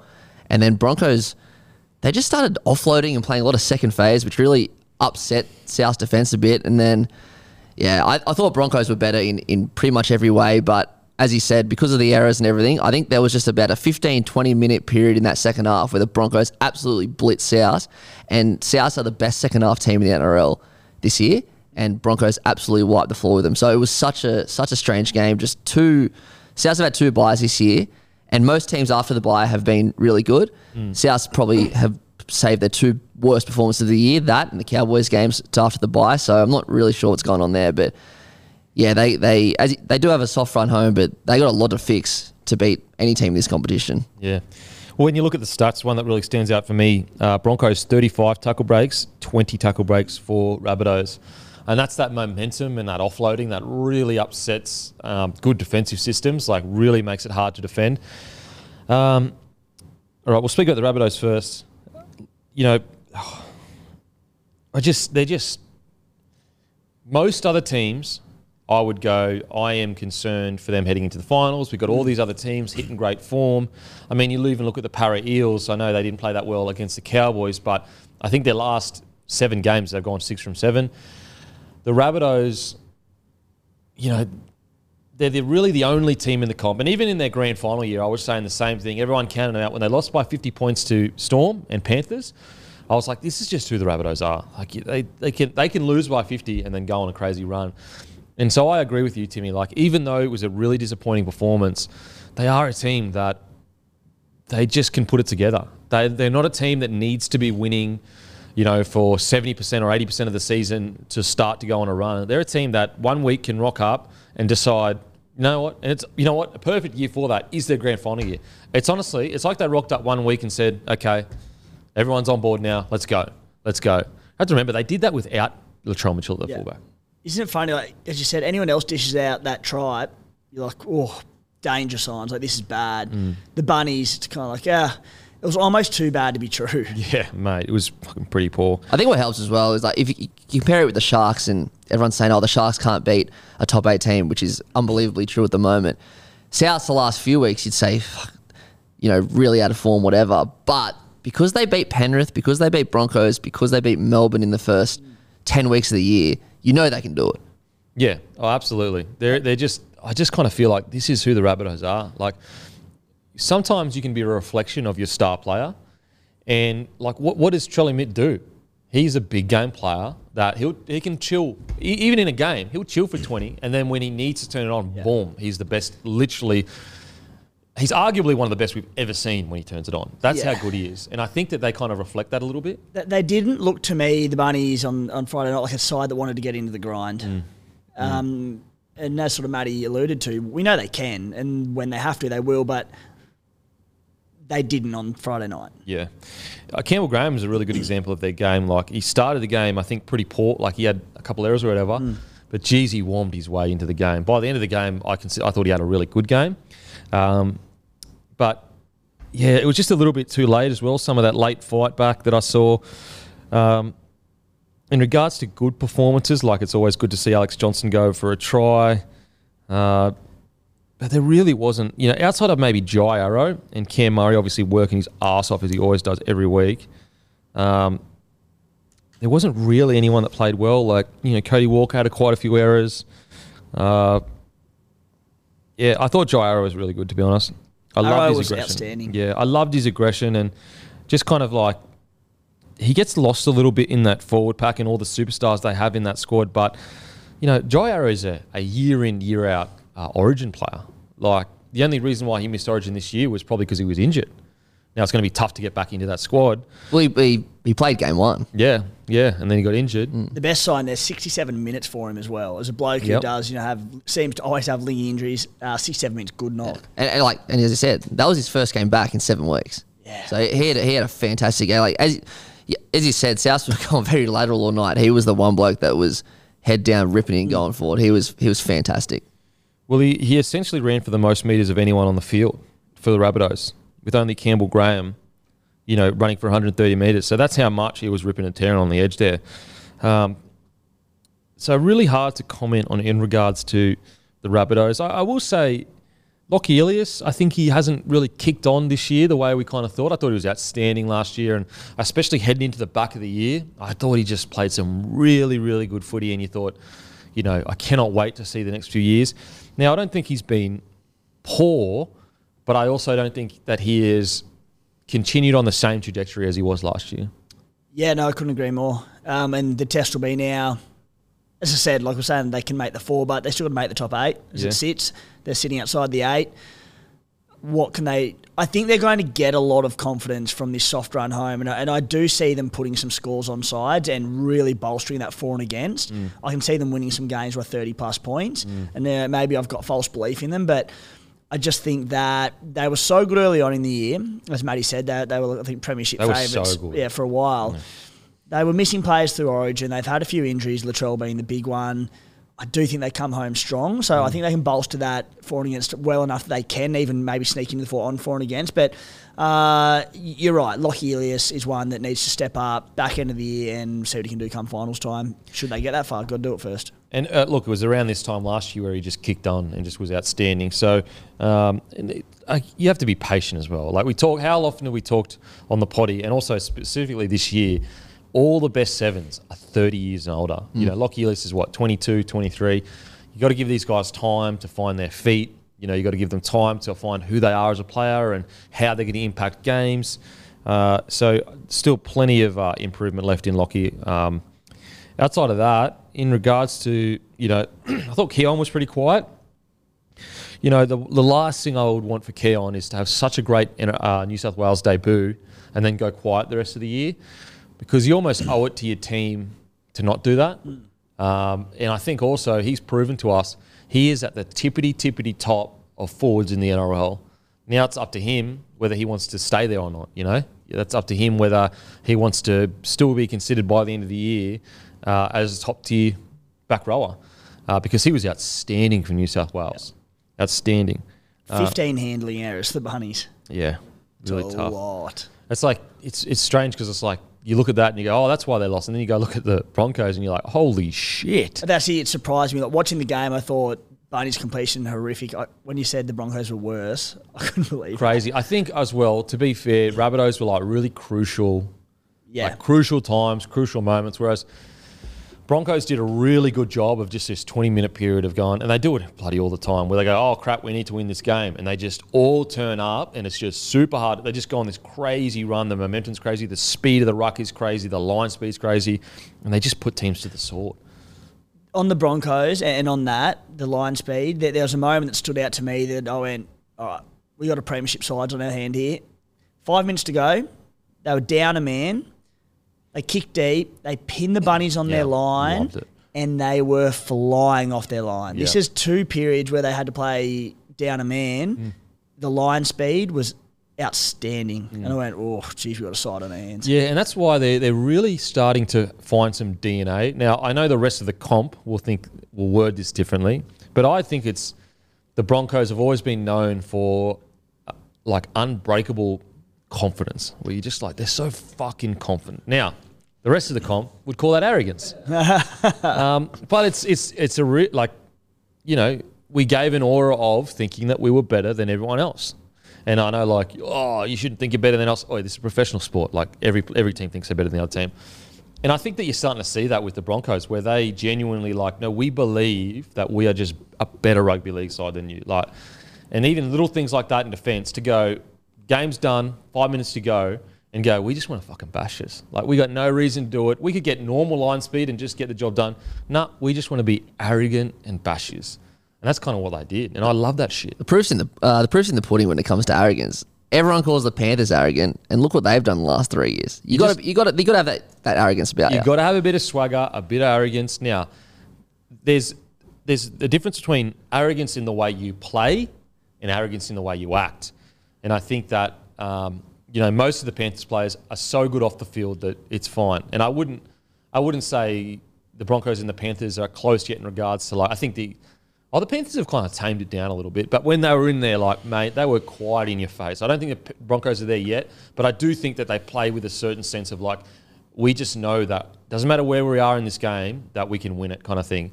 And that's very Broncos, that's late 90s, early 2000s, Kevy Walters Broncos side, where every game they're just coming out going, we're just better than you. We're just better than you. It works real well till you lose 6 on the trot and miss finals. I don't think that were the Broncos there. This time last year, Kempy, it all started to go downhill.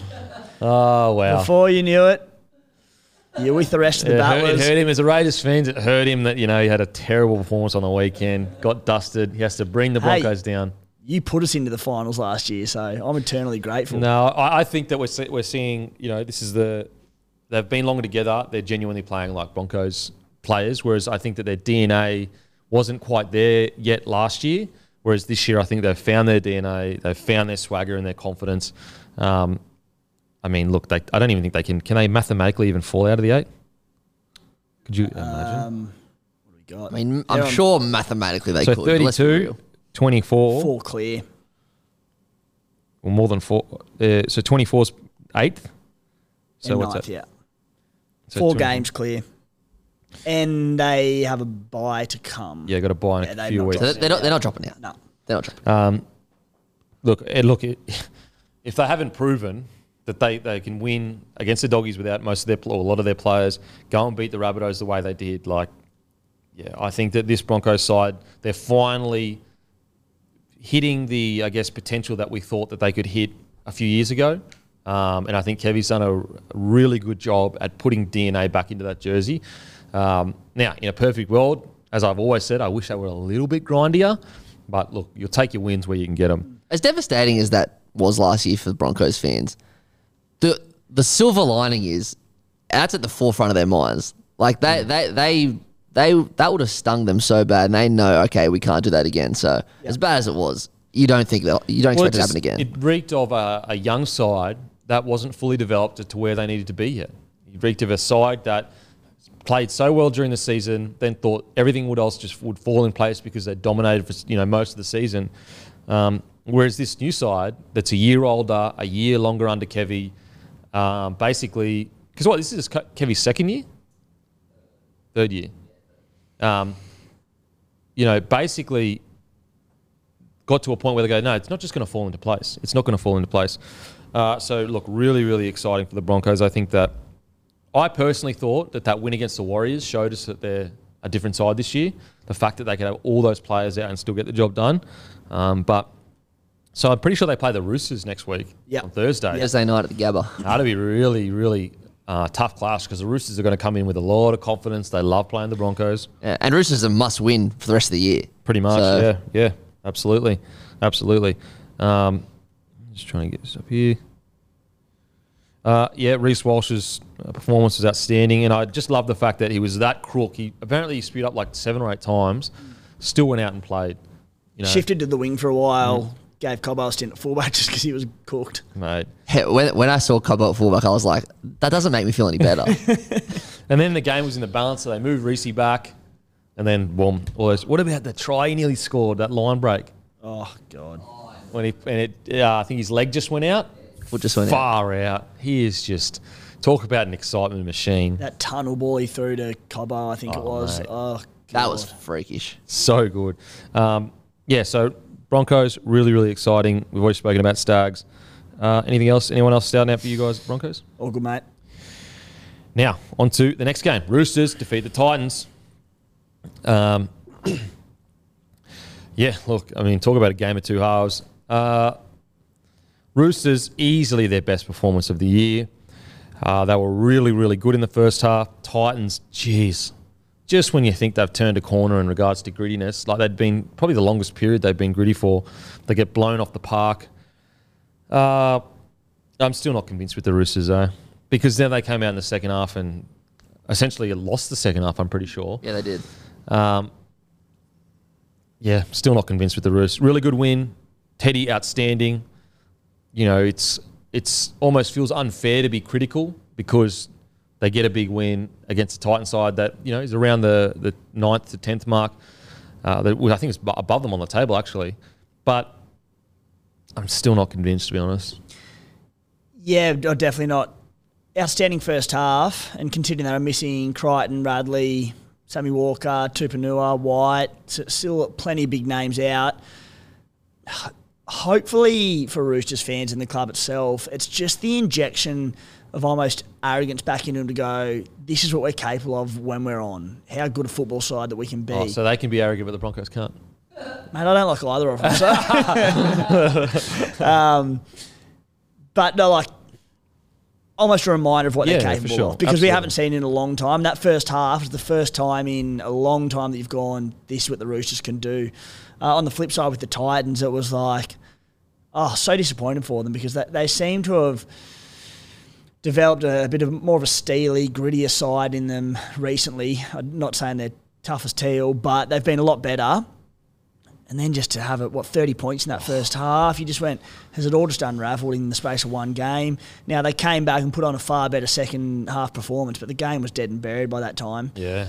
It's just, it's almost like worst timing ever for the Titans to fall back into their old habits and for the Roosters to fall back into their old habits, which are winning big footy games. You know what I mean? It's like a perfect storm. 10 in a row, they've beaten them. Oh, mate, seriously.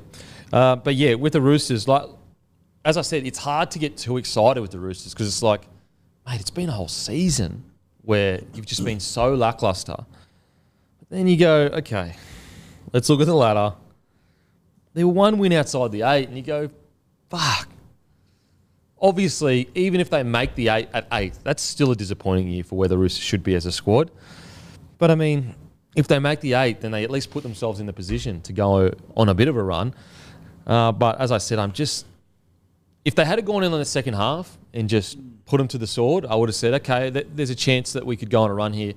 But I'm just not convinced that this squad, as it currently stands in the current environment that they're in, can play for another 5 to 6 rounds at this high standard. Well, we'll know where they're at Thursday night, won't we? They go up to Brisbane, play the Bronx at the Gabba. As close to as tough as it gets outside of probably Penrith in Penrith at the moment. Season's on the line. And like, not only do they need sort of win to keep their season alive, but if they can knock off Brisbane up, there you go, all right, they're turning a corner. But, you know, you can't take too much out of the Titans' performance. I got to say, though, I'll be tipping the Broncos by a big margin this week because even though the Roosters had a fantastic first half, their attack this year's been really bad. And what's kept them above the real bottom teams is at least they've defended better than like the Bulldogs and the Tigers and the Dragons. I just think the Broncos are going to have way too many points for them. For sure. And you look at their run home, they've got to play the Broncos, Eels, Rabbitohs, Manly, Tigers. They essentially have to win every one of those games. I just can't see them doing Pretty that. well.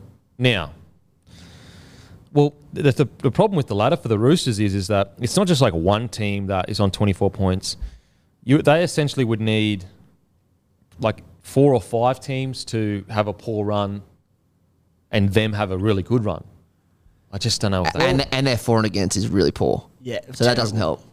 And that's like a performance like the weekend where they're up 30-0 at half time and you go, all right. What a chance for our for and against. Yeah, a chance to go and screw it, turn the afterburners on, let's make it 60, strip another 30 off that negative 88 for and against, start building. But as I said, even if they do level up with an 8th place team, that for and against is probably going to bring them undone. Well, I just can't see. Basically, they would need Sea Eagles, Knights, Rabbits, and Eels to all just completely implode. Yeah, like the Bunnies So I've mentioned their draw before. I don't see them missing the 8, so someone else up there is going to have to implode. Yeah. 2 of the top 8 will for them to get in if the Bunnies. That's what I mean. So, yeah, like, yeah. 2 of the top 8 need to basically implode, and the Roosters need to essentially be perfect nearly. Yeah. I just don't know if that. It's a lot. It's a lot to ask. So, look, we'll talk about the positives in regard to the individual performance because, as I said, it seems really harsh to kind of not be too excited or happy about it. But I don't believe it's too harsh because it's like I'm judging them off the season that they've had. If we just went game by game, then you're not really giving a good, I guess, analysis on it. You're just going game by game. But you need to factor in the fact that they've been so poor. Anyway, the positive. Let's get to the positives. The Roosters, positives were Tedesco was outstanding. Hargreaves just winding back the clock. But I thought probably the real positive out of all of it, the biggest positive, was Brandon Smith. You know, played really well and showed glimpses or signs that, you know, he does have a place in this side. He does. It can work. It's just a matter of making it work. And I thought that he was definitely his best game of the year. In 72 minutes as well. Yeah. So I churned out big game time, and it was easily his best game of the year. Yeah. And so that's a really good sign that their main signing is starting to, like, find his place. I have to remember as well, like, I know they ended up winning the comp, so it's a very different comparison, but Teddy did struggle the first half of that 2018 season. It did take him a little bit to get used to the Roosters' way. Yeah, Teddy just being a champion, just a reminder, talking about, like, analysing a bloke on just the highest standards. Since round 12, he's played 6 games and obviously started the season quite slowly. He obviously had the Origin 1 and 2, which were ordinary by his standards, by anyone's. They were pretty poor games, to be fair. But 6 games since round 12, he scored 7 tries, 4 try assists, 39 tackle breaks, 6 line breaks. He's run for 197 metres plus in 5 of those 6 games. The last 2 games, 299 metres and 230 metres. Like, that's a bloke going, I'm down on confidence, I'm out of form, boom, I'm going to strike back. Yeah, absolutely. Such a gun. He was brilliant on the weekend. It's just such an interesting spot Teddy finds himself in his career. Like, you know, he's what, 30, 31? Does he bounce back and play for another 3 or 4 years? And, you know, I say bounce back, but even Teddy at 80% is better than most fullbacks in the competition. So he's 30. So I guess the tough thing against Teddy, or, you know, that's not working for him, is the fact that he's such a physical player, and you can only play that physical kind of game for so long. I'm trying to think of any player that's had a long career that's just been pure physicality in the outside backs. You know, a lot of them, they start their career very physical, and then by the end of it, they become ball players. Whereas Teddy, he's been a rare exception that, you know, he's stayed physical the whole time. It's like, even, you know, you look at Minicello, you know, his body gave out a couple of years there. Yeah. You know, so going to be interesting to see. But this is why Teddy's a champion. You know, even when he's having a week off, he's in the headlines. Like, even when he's not playing, he's in the headlines. And he turns around and he puts on that performance. Another guy I want to give a rap to. And also, I think that, you know, Trent Robinson probably needs, I guess, accountability or whatever, if you would call it. I mean, I'm not the one holding Trent Robinson accountable, but, you know, Suaalii on the wing. I think that it's been pretty clear for a long time that Suaalii is a winger and not a centre. And it was probably his best game of the year on the Sting. And I think Robbo, you know, fair play to Robbo for making that adjustment and putting him back to the wing. But surely they keep him on the wing now. Yeah, like I'm not naive about the way the stats work, but it was the second time all season that he's run for over 134 metres. You're on the wing, you run for more metres than you do at centre. I get that, but that's what he's good at. That's his strength, his yardage, his aerial contest. He gets these one-on-one aerial contests, which we saw him score off on the weekend. Even at centre, you get some aerial contests, but there's often more blokes in there. You get the one-on-ones in the air on the wing. But, yeah, 231 metres, he looks so much better on the wing, doesn't he? Oh, so much of it, like, just looks natural. Just fits him. He looks more comfortable. So really happy for Joseph Suaalii there, because I thought that was definitely his best game of the year. Hargreaves, far out. He just doesn't stop. He just doesn't stop. It is amazing the fact that he is 33 or whatever. And that's where we go, like, there's no outside back that have relied on physicality for the game. We're talking about a 300 gamer. He's 300 plus games, isn't he? In the front row. The front row and pure physicality. He's not known for his ball playing. He's known for being the most physical player on the field. He's almost 294. 294. in the front row. Has he ever played any other position? I don't think so. It's amazing. Absolutely amazing. 61 minutes, 20 runs, 200 metres, 73 post contact, 37 tackles. He started, not just bench, started front row 251 times in his career. Wow. That is fucking unbelievable. You know how mentally tough you have to be to do what he's doing? His body would be hanging by a thread. It just physically couldn't be able to hang. The amount of recos he would have had and all that kind of stuff, clean outs. Fucking amazing, man. Still coming on, turning games with his aggression. Lindsay Collins, the big fella, he was outstanding. What about the big... I'll tell you what, one thing with Lindsay that he doesn't get... He's quite agile for how big he is. Like when he put the afterburners on to score that try, like he was... Like, you just don't see many front rowers as big as he moved like that, outside of maybe Payne Haas. I was fucking shocked. That try was so boss, wasn't it? Stormed through about 5 blokes. He's arguably the greatest bloody front row try scorer of all time. And try assist. Yeah. Bloody hell. I'll tell you what I loved about the Roosters on the weekend. I don't know who sent the message, whether it was someone in the leadership group or if it was Trent Robinson or someone, but they all had like post-try celebrations ready to go. So it's like they've sat there and gone, guys, we have a chance to get 10K to charity every time we score a try. Yeah. Make sure we do it. Yeah. Yeah. Penrith are really good at it as well. That's like they've all got something prepped and ready to go. Yeah, why miss this opportunity? Yeah, I love it. I absolutely love it. Another shout out to Nat Butcher. We talk about toilers, like that's, going back to our Dragons chat. Like you need guys like Nat Butcher in your side. This is his stats for the game. 80 minutes, a try, 125 metres, 46 post contact, 1 tackle break, 50 tackles, only 1 miss. Nat and Egan were both terrific. Egan had a try and an assist in the first 10, 15 minutes of the game, linking up with Teddy there. They were, you could argue, along with Teddy, probably their 2 best players, not far off it. And I still think they're better middle forwards, but they're playing, I'd argue, again, out of their position. I honestly think Nat Butcher might get their player of the year. I think he's been a shining light for them in a tough year. I mean, there's no one else that really stands out, is there? Yeah, I just think that he's been their most consistent player. You look at obviously Teddy's stats and you go, well, statistically he's still killing it, but he hasn't had the year that he had in yesteryear. Yeah, no knockback at all. I think Nat Butcher, if he's not, I think he'd be in the conversation for sure. And I think that the only other name I'd probably throw up is Hargraves, but I definitely don't hate the Butcher chat at all. Yeah, look, to be honest, I think Butcher's been their most consistent player all year long. Yeah, no one stands out, do they? Yeah, that's how poor the year's been. Yeah. But I actually think that Butcher has been playing close, maybe not his career best, but close to his career best footy. And also in a year where they've just needed someone to just play every position, be tough as anything. He's done that. So Nat Butcher's been outstanding. Even his try, he's the one supporting Teddy. Yeah. Yep. He's an absolute toiler, but he's doing those little things as well. No, fantastic. He's a toiler. Now onto the Titans. Super disappointing. Good on them for fighting back and getting a respectable score, but wow, talk about taking 10 steps forward and 5 back.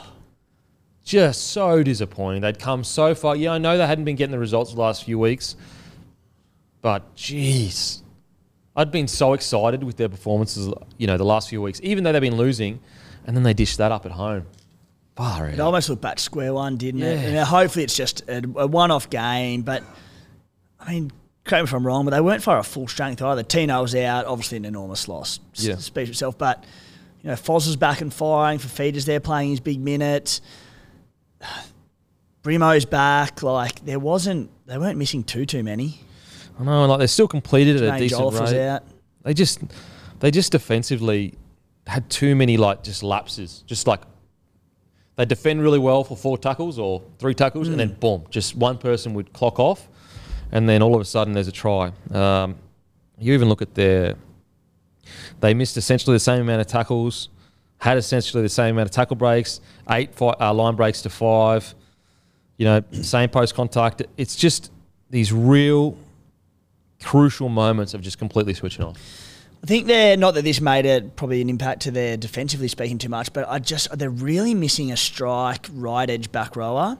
They're such a left edge dominant side, the Titans, with Foz, Fifi, Khan Pereira, who have been untouchable at times, but their right edge really battles that they've sort of gone between Joey Stimpson, who's certainly done a solid job there. Well, they lost Fermor, such a loss, wasn't it? He was loss. so good. I forgot about Fermor. Yeah. Like Cleese Haas has come in, and there's a bright future for Haas, but like he's run for 146 metres in his last 320 minutes of footy coming into this game. He had 9 runs for 75 metres on the weekend. That was comfortably his best across his last 4 games.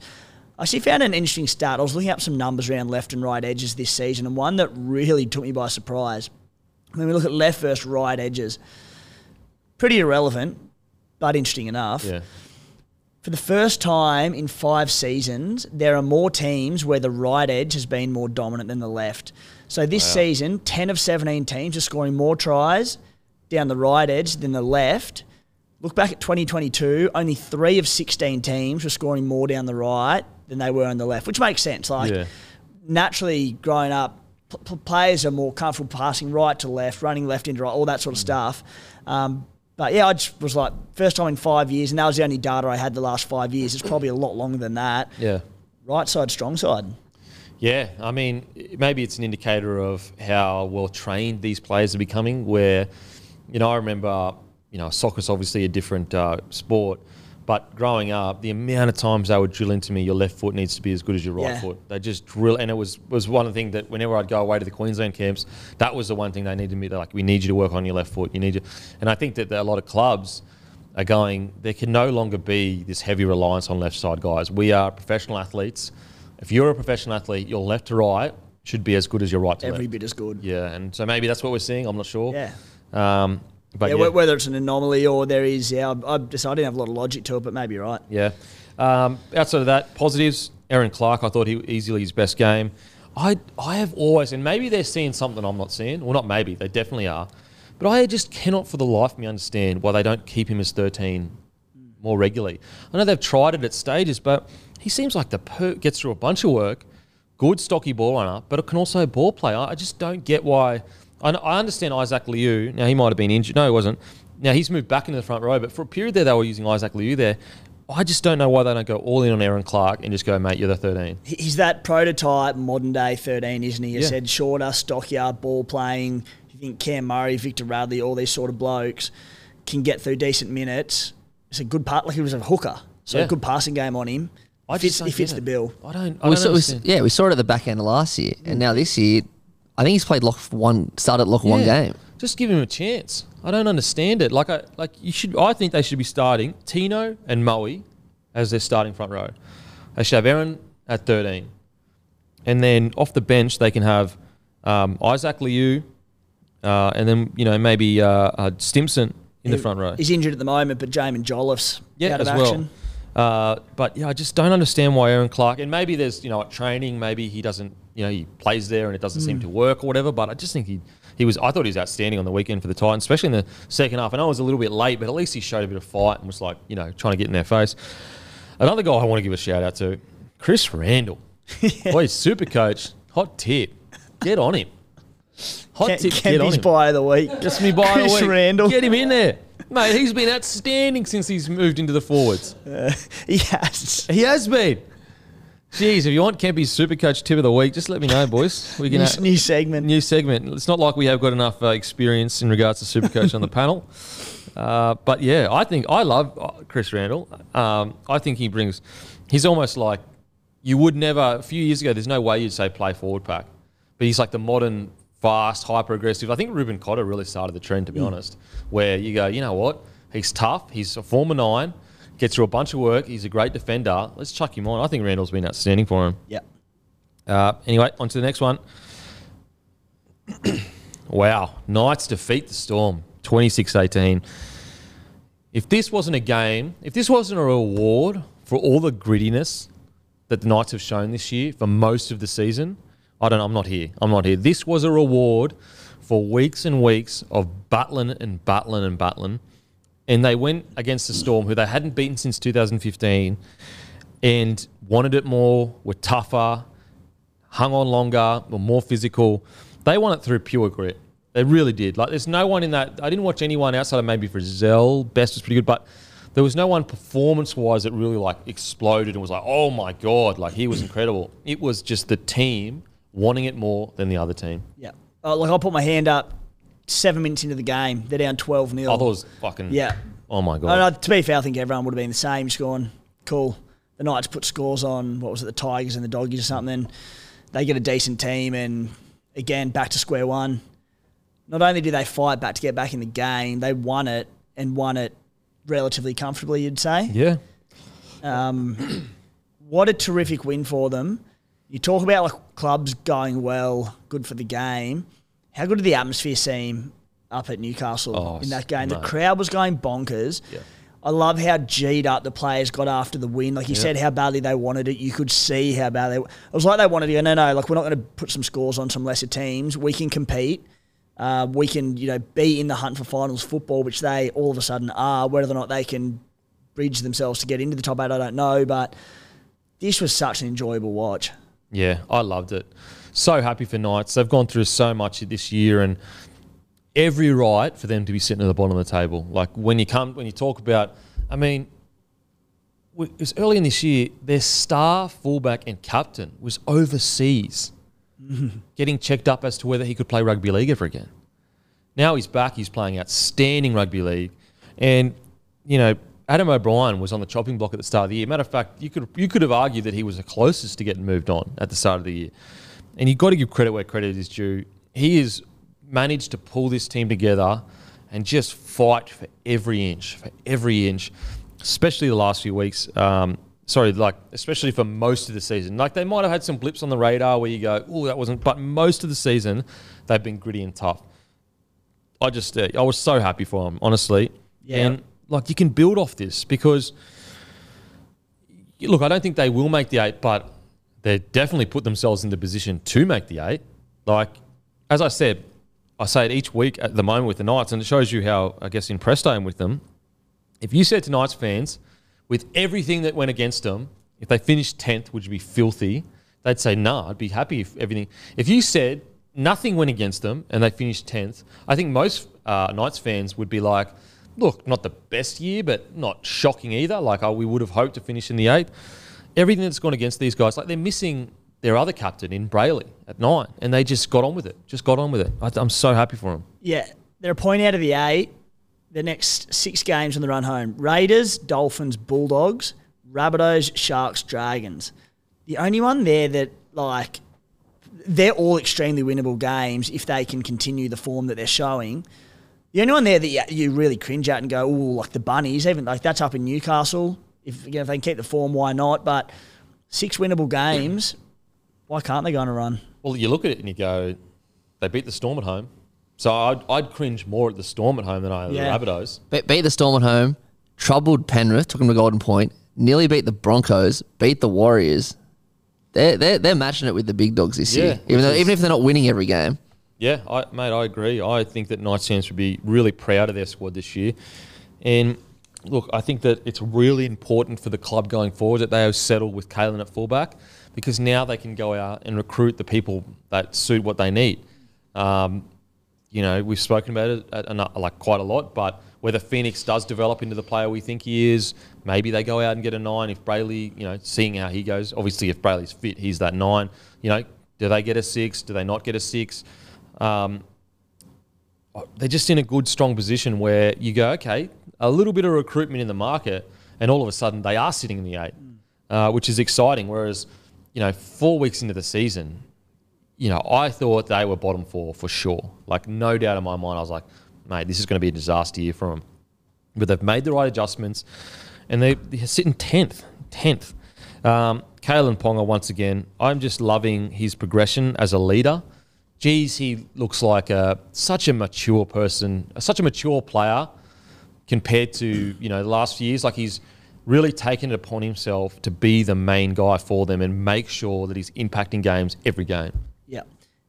I remember I mentioned last week how I think they should be left side dominant because of how lethal that left edge is. And I don't detract from what I said, but there was a moment there and it was Dane Gagai coming back into the side and he had that amazing little tip on for Dom Young. Yeah. And I sort of had a closer look at it. Let's compare the pairs of these two edges. Fitzgibbon versus Frizzell, then you've got Best versus Gagai, Margie versus Dom Young. they've got strike across the whole field. I Like I said, I love their left edge, and I think they should continue hammering that left edge, but they can score from anywhere. Yeah. And I think that, look, I think Dom Young's going to be a big loss. Now, apparently they've recruited to try and fill that void, and obviously Lockie Miller might be able to play there. But, geez, Dom Young and Greg Marju especially, you know, I think he's been outstanding this year. Yeah, okay, defensively might have a few reads here or there, but, geez, he's consistent in attack. Like, he will bang out 150 to 200 metres every single game. Yeah, I got some good numbers around Marju's defence, and this is so pleased to be able to read these numbers out, and it only tells a small part of the story, a glimpse of the picture, as we know. But so they're coming into the season. We sat there and went, why is Greg Marju not playing more? And well, we didn't. Well, it's because of his defence. Pretty poor defensive reads, few missed tackles, yada, yada. Their left edge this season is conceding only 30% of their tries compared to the right edge being 43%. Granted, Dom Young's not necessarily been known for his defensive prowess either, but it only gives a little bit of a glimpse into the full picture of a winger. They only play a small part in a whole defensive edge. But look at try causes. In 14 games, Greg Marju has only had 8 try causes. Make of this stat what you will, but essentially contributing to a try down your edge or through you directly. That puts him 31st in the NRL for wingers this season for try causes. And he's played in 14 games, which is pretty substantial. So credit to him. Maybe because the myth's gone. Maybe it's a myth to say it now. Credit to him because he's gone out, obviously worked on his defence. Shout out to the Knights defensive coaches, Adam O'Brien. We want to see him keep it up, but it's so pleased to read that out. I love to hear that. And I love to be able to have a podcast where, even we're guilty of it, where we're almost waiting for him to have a poor read because we're so, that's the opinion that we had at the start of the year. But to be able to hear that start and be able to let everyone know, like, these are the reality. Like, maybe he no longer can be tarnished with that, but his defence, maybe it is, no, he's just a bloody good winger now. Not at the moment, we can't. No, at that's all. so good to see. He is so crucial. The game that he didn't play, geez, they missed him so much. I think it was about 3 or 4 weeks ago. And to be that crucial to the side, he wouldn't be on that much coin, I don't think. No. And you look at that back line. I personally believe that back line at its best, I know Dom Young's leaving, but let's just assume he's staying. That back line is best, can be as good as any back line in the comp. It's incredible when they're on. Yeah, absolutely. In regards to, other players, Tyson Frizzell, geez, hasn't he I actually think since signing at the Knights, he hasn't had a bad year, in my opinion. Now, there's been years where he's been just solid and obviously had some injuries here or there, but this year's definitely his best year. He's been great, hasn't he? Like, he fought his way back in Origin. Yeah. Far out. And just the point of attack and difference that he brings to them, to be able to throw to him and just go, you know what, we're just going to throw it to Tyson. He's going to get his quick play of the ball or good meters, and we're just going to move forward off that. So important. They've got they're so exciting to watch at the moment, the 90s. They're throwing the ball around. There's a lot of second phase play, but they'll do a lot of crabbing across field and going around looking for runners, but there's bodies in motion all over the place. If someone is crabbing across field, someone's coming underneath, there's blokes running lines outside, the effort areas are all there for all to see. I'm loving watching the Knights. Yeah, I think it's incredible. And I think Hastings hasn't got anywhere near the raps that he deserves this year. Imagine this side without Hastings. Imagine, I'm sorry, Tigers fans, but imagine if he was still at Tigers. Yeah.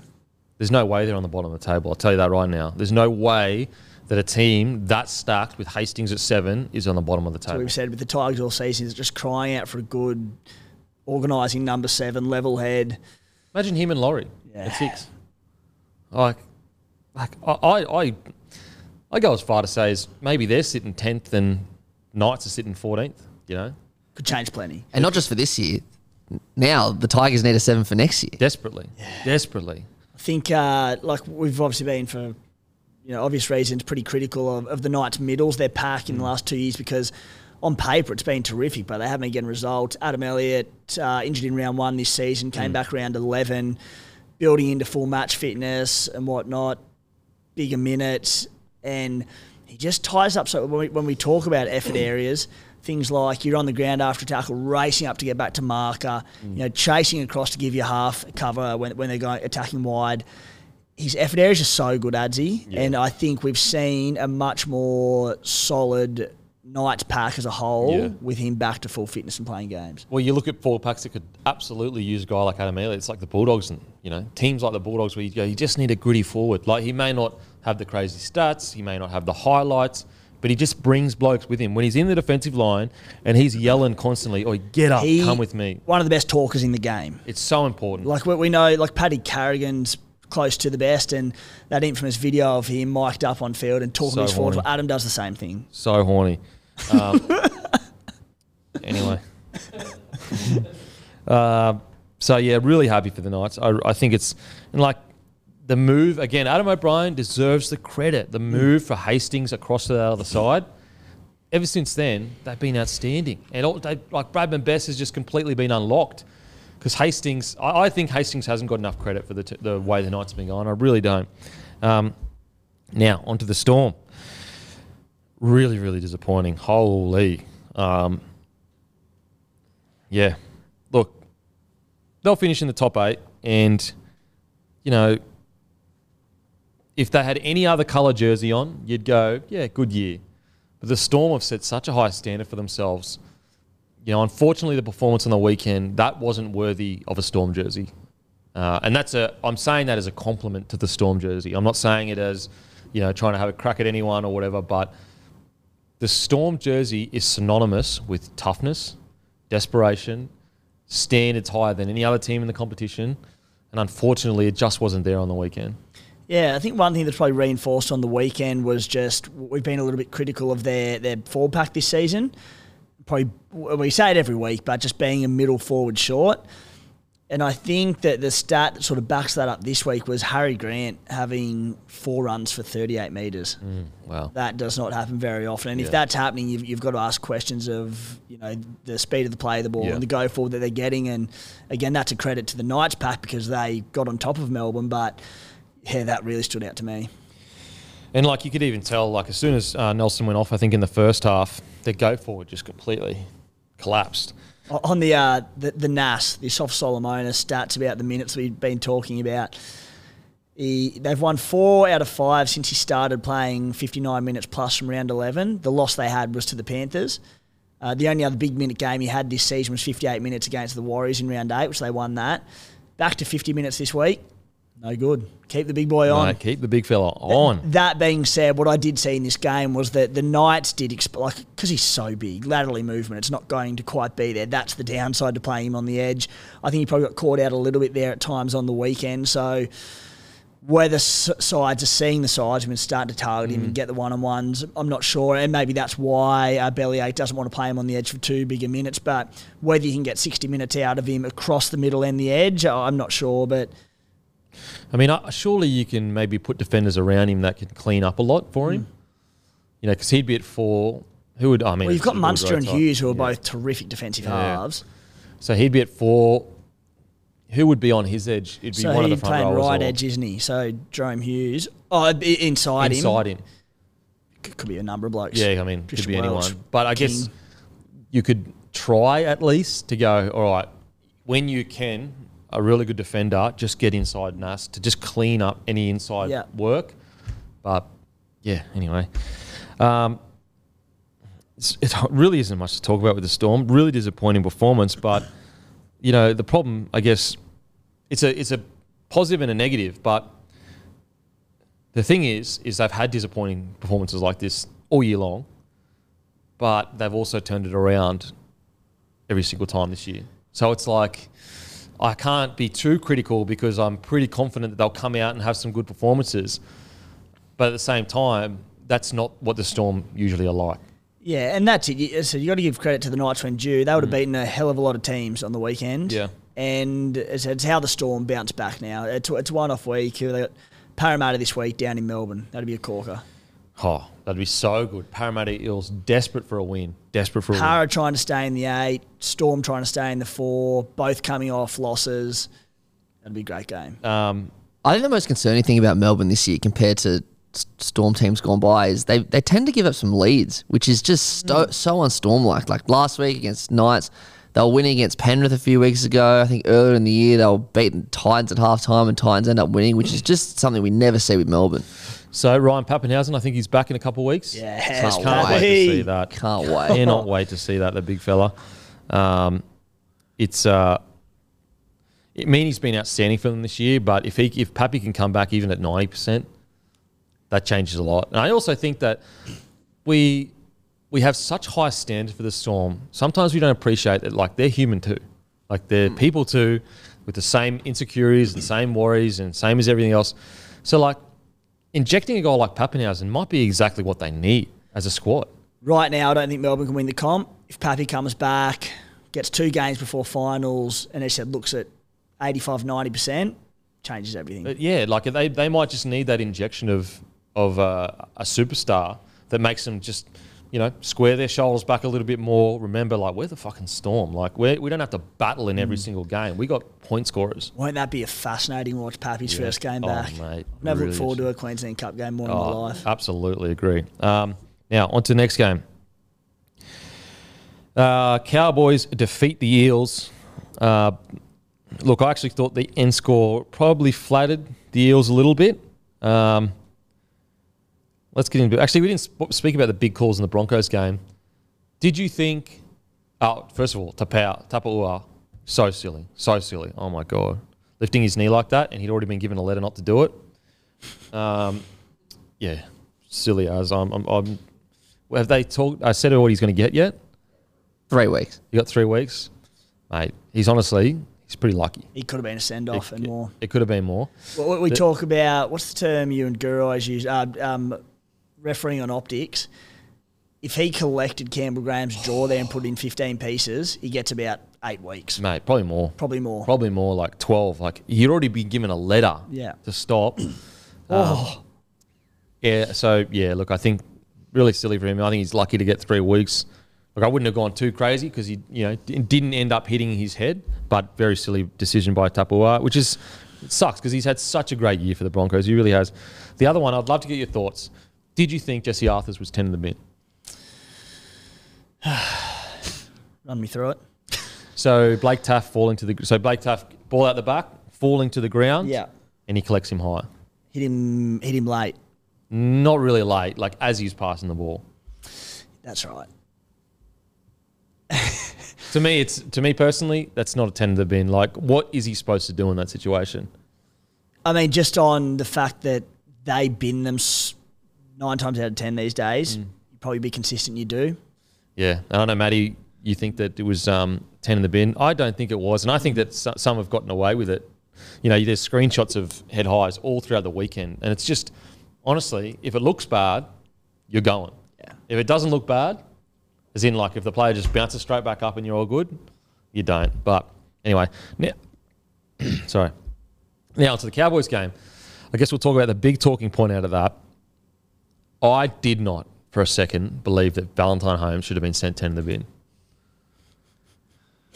I really don't. If he got sent for 10 in the bin, Moses should have been HIA. That's what I was going to say, because it's supposed to be direct and forceful contact to the head. If that was a direct hit to the head, Moses is getting stretchered off. I agree. I would have binned him. Like, we are reffing purely on optics. It was a big hit. It looked dramatic. But the only touch of the head, in my opinion, was when Moses' head come forward and then back. Moses was fine. He got up. He was sweet. He was all good. Falling into a bit as well, hey? Like, it was very low when the contact was made. Look, if you want to give a penalty, because that's where we're heading as a game, where if it looks bad, we just give... What happened? Was it the Sharks game where it just looked bad, so they just gave a penalty, and the replay showed no contact? I hate that. Let's say it does slip up off the shoulder and clips on the head. That there seems to be no line between it can just be a penalty. It has to be a bin if there's contact with the head. I get what they're doing. We speak about it every week, but like, why can't it just be a penalty? Why does it have to be a sin bin every time? I don't get it. Not every incident is the exact same. Exactly, and also, like, we're not appreciating how tough 10 minutes in the bin is for a side. So. I think the judiciary charge kind of proves your point, because if he shouldered Moses in the head, he would have got a month. Yep. He got a grade 1 careless high tackle, which is probably unlucky anyway. Yeah. It absolutely reflects that. Of course it does. What if Cowboys lose that game because he's off for 10? there's too much slipping through the cracks. There are too much slipping through the cracks, in my opinion. Anyway, Cowboys, Eels. Cowboys first half especially looked outstanding. Scotty Drinkwater, once again, with just a vintage performance. Dearden steering the chip around far out. He's becoming crucial to that side. Like Scotty Drinkwater, he is just getting better and better each week, and his silkiness, you see it each week. Just like even his try with Chad Townsend, that wasn't a set play. That was just a guy crabbing across field and Scotty Drinkwater just identifying something and just going for it. Split straight through. Running out of superlatives for him. Hey, like the form he's in, like we feel like we're just saying the same things week in, week out, but have you seen a player play with more confidence than him? Like even his passing game, particularly his long passing game, is just sublime, and he just throws it without a fear in the world that he's going to misdirect it or mistime it or overthrow it, underthrow it. It just hits the target every single time. Yeah, absolutely. I mean, to be honest, it's like a little bit like the way Cody Walker ball plays. Just these crazy plays that he only has millimetres to land it. Otherwise, it's an intercept, and he gets it every time. Cody Walker occasionally gets one wrong. Yeah. I feel like Scotty, he's just going through this such rich vein of form that nothing can go wrong. Yeah. The tide will turn one day, but at the moment, everything he does, turns to gold. Another bloke I want to shout out, who I think's been outstanding, especially probably the last 4 weeks in the front row, Cohen Hess. Yeah. He's been great and just playing with hyper aggression. And what I think that has really helped in his favour, he's just simplified his game. And I think he is like fully let go of former Origin edge back rower and just said, no, this is the player I am today, which is a front rower with a lot of aggression, and I get through my work. I think he's been so good for the Cowboys. Especially in a game against a red-hot Parramatta Eels pack, missing a couple of blokes, but still very, very strong. Yeah. And they lost... Who was it? Jeremiah Nanai played 40 minutes. Griffin Neem played 19. Taumalolo played 38 minutes. Played 38, and the bloke to step up was Cohen Hess. Yeah. He shouldered plenty of extra load with those blokes off the field. Yep, absolutely. Devastating for Nanai. I want to know, hopefully it's 4 to 6. 4 to 6. So if that's right, he'll be back for the finals. That's all right. They've got... Helam Lukey's due back either this week or next. He had a facial fracture, I believe it was. So he can come in there. I mean, the Cowboys need to win games where they are on the ladder, but if they can get more minutes into him back from injury, maybe there's a little silver lining there. But in his form, it's a blow, isn't it? Yeah. Fini Fuiaki, he's really, really good too. So that will give him here is, as a young player coming in, when you're stuck behind guns, this is your opportunity to either put pressure on them or to get a big contract somewhere else. And so I'm really interested to see how Fini Fuiaki responds to this. But the only thing with Nanai, I was like, damn, I wish I would have seen him heading into a final series just with games under his belt, heaps of confidence. Now, to be fair, last time he had time off, he came back and killed it. So clearly he has the ability to stay fit, match fit, ready to go. But it is a loss heading into finals footy, especially as they're still pushing to stay in the 8. Like, it's not a guaranteed thing at all. Yeah, for sure. But they've proven that they can, if they get injuries, they can handle it. But yeah, the Cowboys are looking red hot, and they're really hitting their straps at the right time. As you said, they had these injuries, and Taumalolo still only played 38 minutes. Like, to think that this Cowboys side will be looking this red hot with Taumalolo not needing to play 80 minutes. That's how far they've come as a squad. And that's where you've got to give Todd Payton massive raps. And when I spoke to him on the captain's run last week, I alluded to it. I said, mate, you made some really tough calls when you arrived at the club, and you're starting to see the dividends. Because we all look back, and don't get me wrong, I still think he probably was a bit too gung-ho at putting Taumalolo on kind of show and talking about him specifically. But the intention behind what Todd Payton was trying to do, he's nailed it. He's absolutely nailed it. Did you ask, it's two of the great flicking a switch. There was last year going from where they bottom of the table, pretty close to it, to being a point away from making a grand final. And then this season again, they started the season horribly. Couldn't work out what was going on. They flicked a switch, and all of a sudden now they're premiership thirds again. Did you ask him what turned 6 weeks ago? His response was just they've got their full playing roster back. Which I think the implication I got was they just had the full roster to play together for a while. Matty? What I think is, and this is full credit to Todd Payton and the Cowboys, I thought I think we all agree, they started the year really, really flat. And as we know, last year they had that heaps defensive, like their whole preseason was about defense, and that's what their theme was throughout the year. They started this year flat. I thought this game against the Eels, I know the Eels scored 2 late tries, but as we said, they lost Neem, they lost Nanai, they defended with 12. And if you look at the offloads, like Para offloaded 32 times compared to 6. So, like, they would have been out on their feet. So, to defend like they did, they would have been absolutely gassed. So, I thought it was such a great, gritty win that we would not have seen at the start of the year for the Cowboys. Yeah, for sure. But I would like to know whether they had a shortened preseason or a too long preseason, and that's why they were a bit... You know, they did struggle with injuries in key positions start of the year, but, yeah, he basically... I think where he was coming from was he's had his roster playing week in, week out, and that's why they've kind of turned it around. But yeah, he made some tough calls, and his response to the tough calls was he selected players that represented Townsville. So the country, like Far North Queensland, unless you represent what they're all about, Far North Queensland people, then you know that he didn't say it in this many words, but it seemed like you're not going to be part of the squad. So he's seen the massive dividends from that. Now, onto the Eels. Yeah, disappointing. I think that, they're missing RCG for sure, and, you know, it's a massive out, and, you know, obviously Dylan Brown as well. But they've still got a roster to be able to make it a bit more competitive. I still think they're in with a chance to go on a bit of a run, but it's getting very dangerous. Yeah, it was really a disappointing performance. Again, scoreline probably flattered a bit by 2 late Mitchy Moses tries, a bit of Gutho brilliance, I think, for both of them. But they didn't really look in this game. Said, sure, they're missing a couple of blokes, but there aren't many sides in the competition that aren't missing a couple of key players.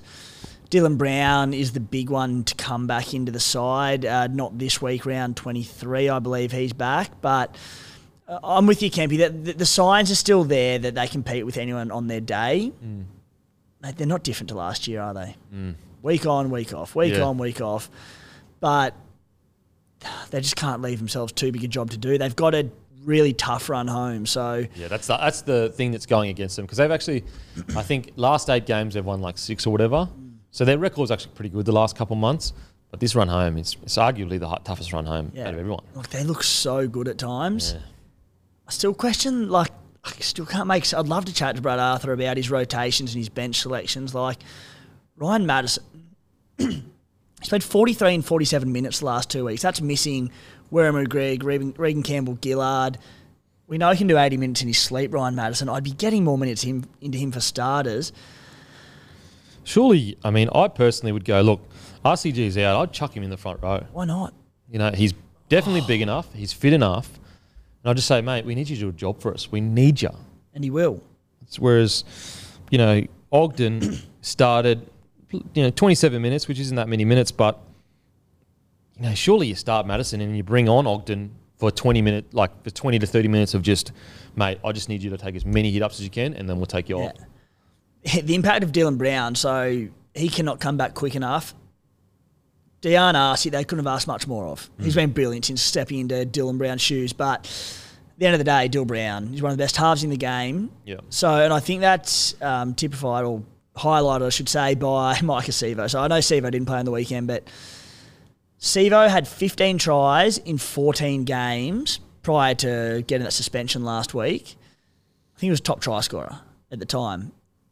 Sevo, in the 5 games since Dylan Brown was out, scored 1 try. Wow. That's the impact Dylan Brown has on that age. That's just in attack, let alone being, you'd argue, probably the best defensive half in the competition, close to it. Yeah, I think so. Him and Dearden. There's a couple there. So, getting back to the try causes, I had a bit of a deep dive into it last night, but Brown had 4 try causes in 13 games, which is outstanding. For reference to a few others in the game, Nathan Cleary had 2 in 12 games, Luai 3 in 15, Wow. They're remarkable stats. Yeah. Jackie White and Adam Reynolds, both very good as well. But yeah, Dill Brown. So Dill Brown 4 in a team that wasn't even the 8. Yeah, that's the big fact. So you look at Cleary and Luai. Obviously, that's brilliant, but playing the best team in the competition. And also Cleary 2, Luai 3, and they're only averaging 13.5 points a game against them. Yeah. So Brown in that, I said that side sitting out of the 8, not far off it. Yeah, crazy.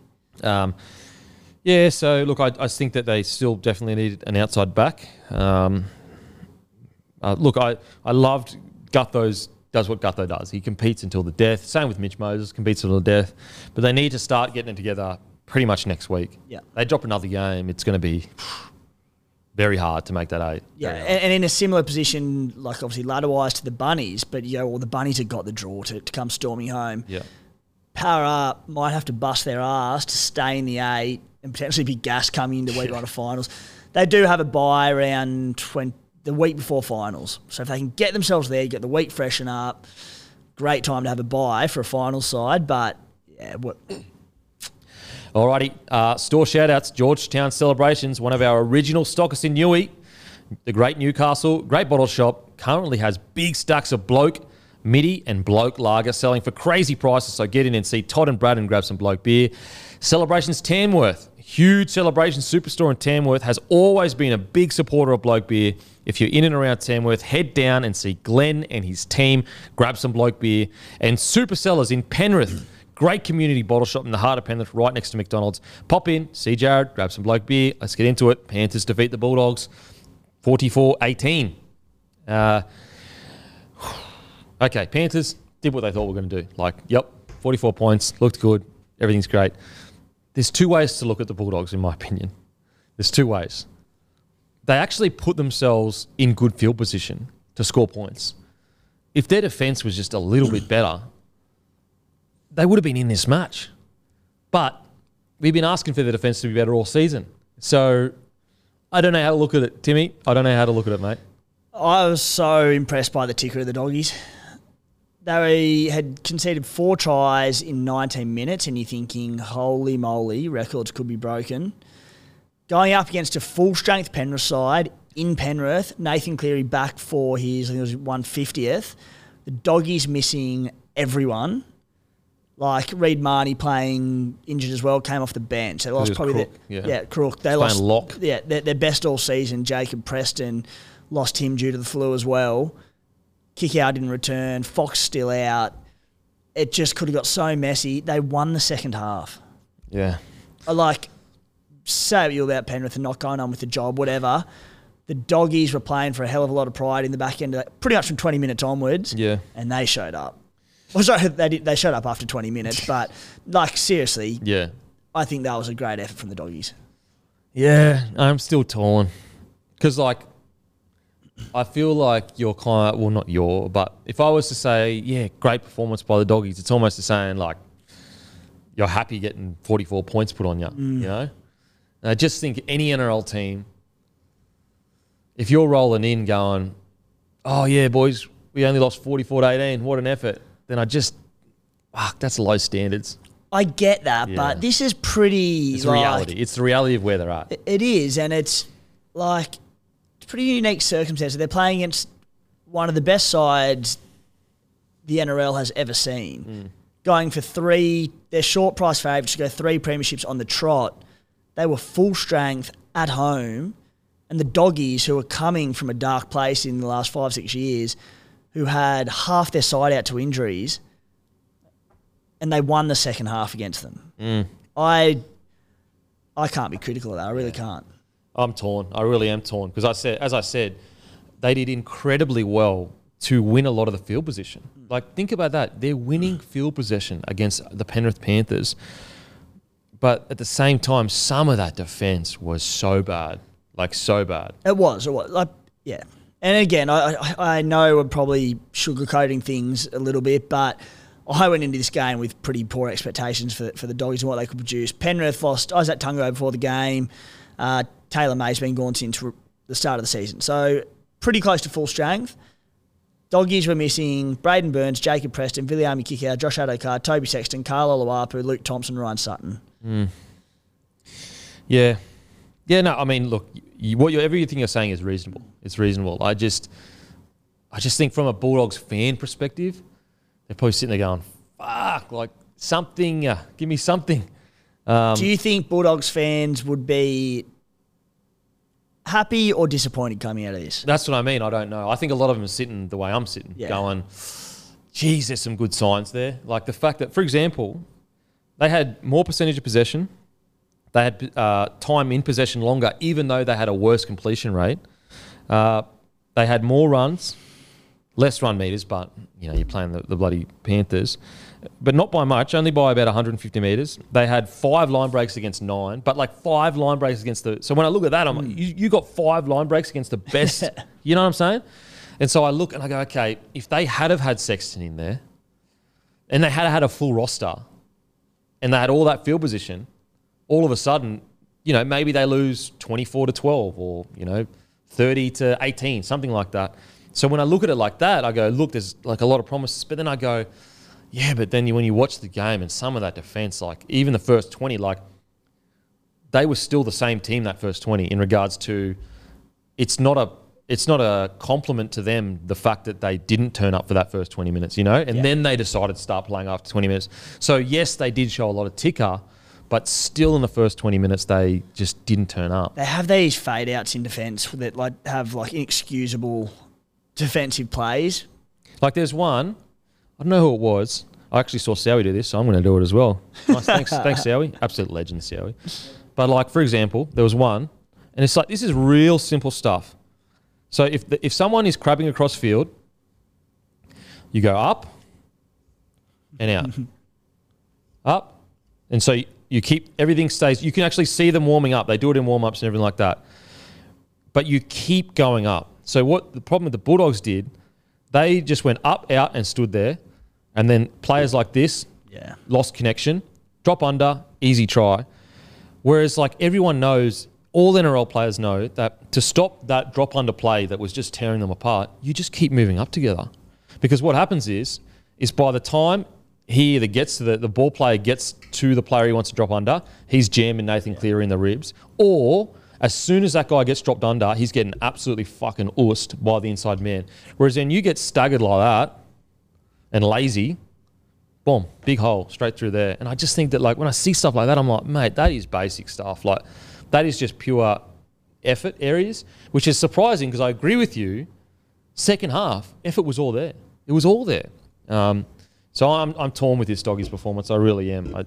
I think that I just want to see them with a full strength side, with Toby Sexton at 7, with Matty Burton at 6, Critter when he gets there. So I'm torn as to how I feel about this because with the reality of where their squad is, 44-18 is okay, I guess, but it's still, you're an NRL side. Anytime you get 44 put on you, it's not great. Yeah. Even like, for example, look what the Dolphins managed to do when they were all struggling. Anyway. Yeah, what I do know is that we need more Bloke tin strategy sessions because that was fantastic. But no, mate, and you're right. Like I don't want to sugarcoat it too much. And as I said, Doggies fans would be sick of saying, they showed tick and they had a crack in that. I get that.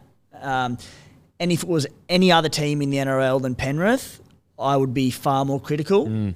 But Penrith do this to the best teams in the competition. Yeah. At full strength. The positive is it wasn't completely dire. There is a lot of positives there. Again, I keep going back to, they won field position at times against the Panthers. They didn't just get fucking towed up in their own end. There were long stretches of them attacking the Panthers' goal line. Yeah. Now, if you throw in Toby Sexton, you throw in Addo-Carr, you throw in Kikau, you throw in Luke Thompson, all of a sudden when they are attacking their line, they probably get an extra 12 points. They definitely, regardless of that though, they got to sort their defence out. Put it this way, if their defence was as good as their attack can be, Panthers don't score 44 points, they might score 30 and it's 30-18 and we're sitting here going, yeah, that's about right. Like that's actually, you know what? You scored 18 points against a team that's averaging 13 points a game, so it's a bloody good win. Yep. Now onto the Panthers. Man, Ivan Cleary is a genius and I'll tell you why. So, what do we all know about the Panthers?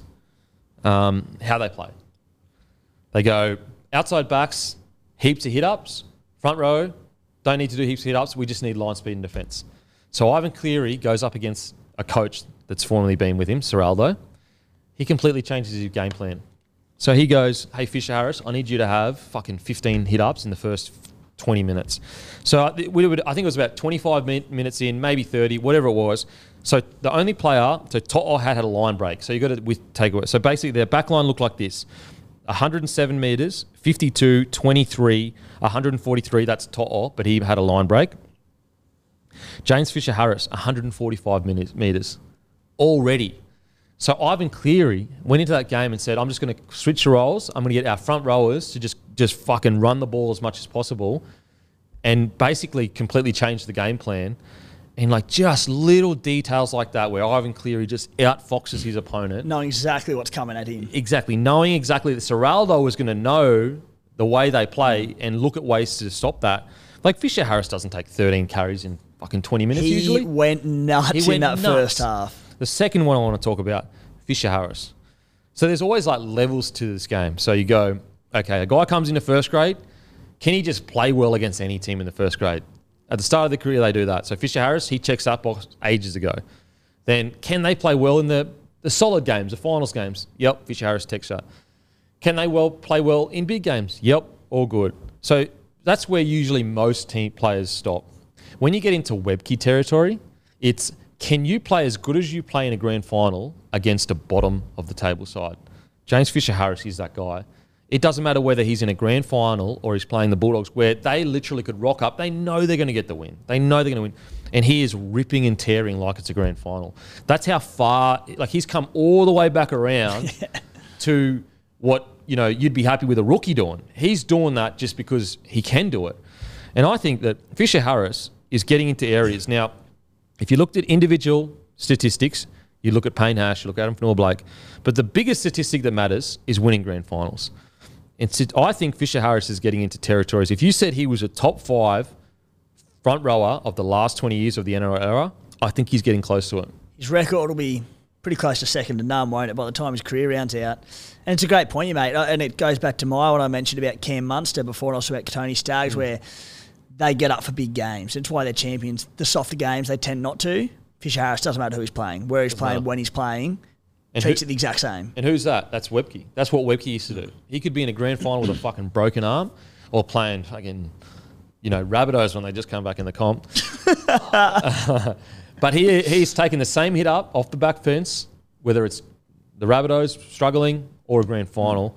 And I think Fisher-Harris, you know, we speak about Leota a lot. I love Leota. I think he's probably the most underrated front rower in the game. But I think Fisher-Harris, he has the same curse as a lot of the Kiwis or the Tonga Samoans. If he would be a mainstay in that New South Wales. The front row for them for the last few years would be Payne Haas and Fisher-Harris if he was eligible for New South Wales. He never would have left it. He never would have left it. And if that was the case, we would be talking about him as a top 5 front rower of the NRL era. I honestly believe that. And durability. Like, what do we got? 13 games this year, played 20 last year, 20 and 20. Last 3 seasons, 20, 20, 20, and 24 back in 2019 for a front rower that plays big minutes and goes as hard as he does. It's so good, so good. And so he's got 2 premierships. He's got 2 premierships, 3 minor premierships. He may get 3 premierships. How many premierships did Webke win? 4 or 3? Can you just put it up? But as I said, you stack up his, I guess, accolades. I think it stacks as nearly as well. It's like, I think Glenn Lazarus, he had 3 premierships at 3 different clubs, which is fucking amazing. Yep. But I think Fisher-Harris is up there with the best. I really do. Yeah, incredible. Yeah, so good. Like, you got it, Matty? Yeah, he had 4, including Super League. So 4 including Super League. Yep. So he may have 4 by the end of his career. He really might have 4. So as I said, I think he's incredible. He's done it on the international stage too. He's done it for the Kiwis. I'm such a fan of Fisher-Harris. And to think that, I'm pretty sure he started on the edge. He started his career like an edge back rower. Outside of that, with the Panthers, just like, you know, Luai, 3 try assists, you know, amazing stuff. Cleary, clinical as always. Lindsay Smith, geez, he's developing, isn't he? That line break that he made, the big fella, just steaming onto it. But the Panthers, like, they almost look like they're still in second or third gear. They look like they have another 2 or 3 gears in them. Yeah. I don't want to go on about Peachy too much on his resurgence this season because we've spoken about that. But I do want to touch on the fact that Ivan has shown that he only seemingly really wants to play Sonny Luke for like the last 2 weeks. He's played 12 and 15 minutes. Yeah, he only sees him or wants him as a 10 to 20 minute bench player. If you're going to do, and even when he does that, a lot of the time Mitch Kenny will go to lock and take up some minutes there. So minutes aren't an issue or fitness for Mitch Kenny. At what point do you just go, let's put Peachy to 14. He can give Mitch Kenny that spell at 9 for 15 minutes if he wants to, and also cover every position on the field. Yeah, pretty much. Now, I know they've got Jamin Salmon there who didn't play on the weekend. I don't know if he was dropped or what happened. I don't think he was picked in the squad just on... They've sat him out. But if you also don't need to carry Jamin Salmon if you've got Peachy, then you can cover every position. Seems like, as far as squad balance goes... What do you reckon? Yeah, I don't mind it at all. I really don't mind it. The Sonny Luke situation is really interesting. I wonder whether, is it defensively he doesn't trust Sonny? Because you'd think in attack, or maybe he's just struggling to gel with Cleary. I think he's struggling to gel. Yeah. You see him go out there and they just got there on a different page. He's spent a bit of time with him there obviously this season, and he obviously spent time at training, but still in quite limited minutes each week. He's such a different hooker to what Mitch Kenny is. Mitch Kenny's obviously their priority choice. Just hasn't clicked with Luai and Cleary. Not to say it can't, but as it stands, they've clearly opted to go against playing Sonny too many minutes. And if he was going like a 50-30 split with Kenny and bringing impact on like that, well, then it'd be a different story. But if he's going to play him 10, 15 minutes, why not just run Peachy as your utility? The Penrith Panthers, they're really making their home stadium a genuine fortress. Like, it does not look like a happy place to play for oppositions. And they've got a lot of games back. I think it's like 4 of the last 6 there. Mate, they are so set up for another premiership. Like, it is amazing, absolutely amazing. Glenn Lazarus won 5. 5. Far out. That's ridiculous. That's why I think that he's probably the out-and-out GOAT in regards to the only stat that matters. And he did it at multiple clubs. That's amazing. And he played 89, 90, 91, 92, 93, all grand finals. Far out. Yeah. Over 2 clubs. So I reckon if you said to me Fish Harris of the NRL era is like a top 5 front rower, I wouldn't be like, it's a definite, but I don't think it's that far-fetched. I really don't. And I think he is cursed by the fact that he doesn't play Origin, that he doesn't get as much hype as he deserves. Be like Hargraves. Like, he's won 3. Kiwi. Yeah. Yeah, he's another guy. Could you imagine if he was playing Origin? Exactly right, yeah. If you don't play Origin, it's really hard to get the same rub that the Origin front rowers get. Imagine how strong New South Wales would be if they had Fisher Harris and fucking Fanil Blake. And then had Haas come off the bench, Fanil Blake coming off the bench. Oh my God. Anyway, just quickly on the Bulldogs before we get off it, Jarrell Skelton. Oh, talk about exciting. That try he scored was a joke. A joke of a try, but it's not just the try. 22 runs, 197 metres, 69 post contact, 9 tackle breaks, a line break, 5 tackles, only 1 missed. They have a genuine superstar on their wing. Yeah. It'll be, again, rounding the edges, won't it? Yeah. Obviously, rugby union background, get it up. And that's, so that's the very small, not small, it's a genuine silver lining to all these injuries. They're getting blokes like Blake Wilson, Curtis Moran, Jarrell Skelton, getting minutes under their belt in the top grade. What that's going to do for their depth for the next couple of years can't be understated. And Jarrell at the forefront of it, who, even with injuries earlier, could not crack the squad. He's taking the opportunity with both hands, hasn't he? Mate, his upside is genuinely scary. Like, the fact that he can do this in his first 2 games, run for 190, 200 metres, and then that try that he scored, jeez, he can be a weapon for them. Like, imagine him and Fox on either side playing good footy. Real early Marju vibes about him. Big, strong winger, a few defensive issues, but under the right coaching, sort that out. Big future. Super exciting. I just cannot wait to see him with another preseason under his belt, more rugby league under his belt, because it is going to be something special. I think that as long as Bulldogs, turn things around and head on the up, I think that we could be looking at one of the better wingers in the comp in a few years' time. Now, let's get to Manly defeating the Sharks. Oh, wow. Where to start on this game? Look, I hate to be too critical, but the reffing, unfortunately, and the reffing for both sides. What I don't get, and I'm not the sharpest tool in the shed. Not the sharpest tool in the shed, but when I just think of stuff logically, what I don't get is like, how can the Sharks go from so ill-disciplined they give away like 9 penalties in the first half to like squeaky clean best team in the comp? How can Manly go from squeaky clean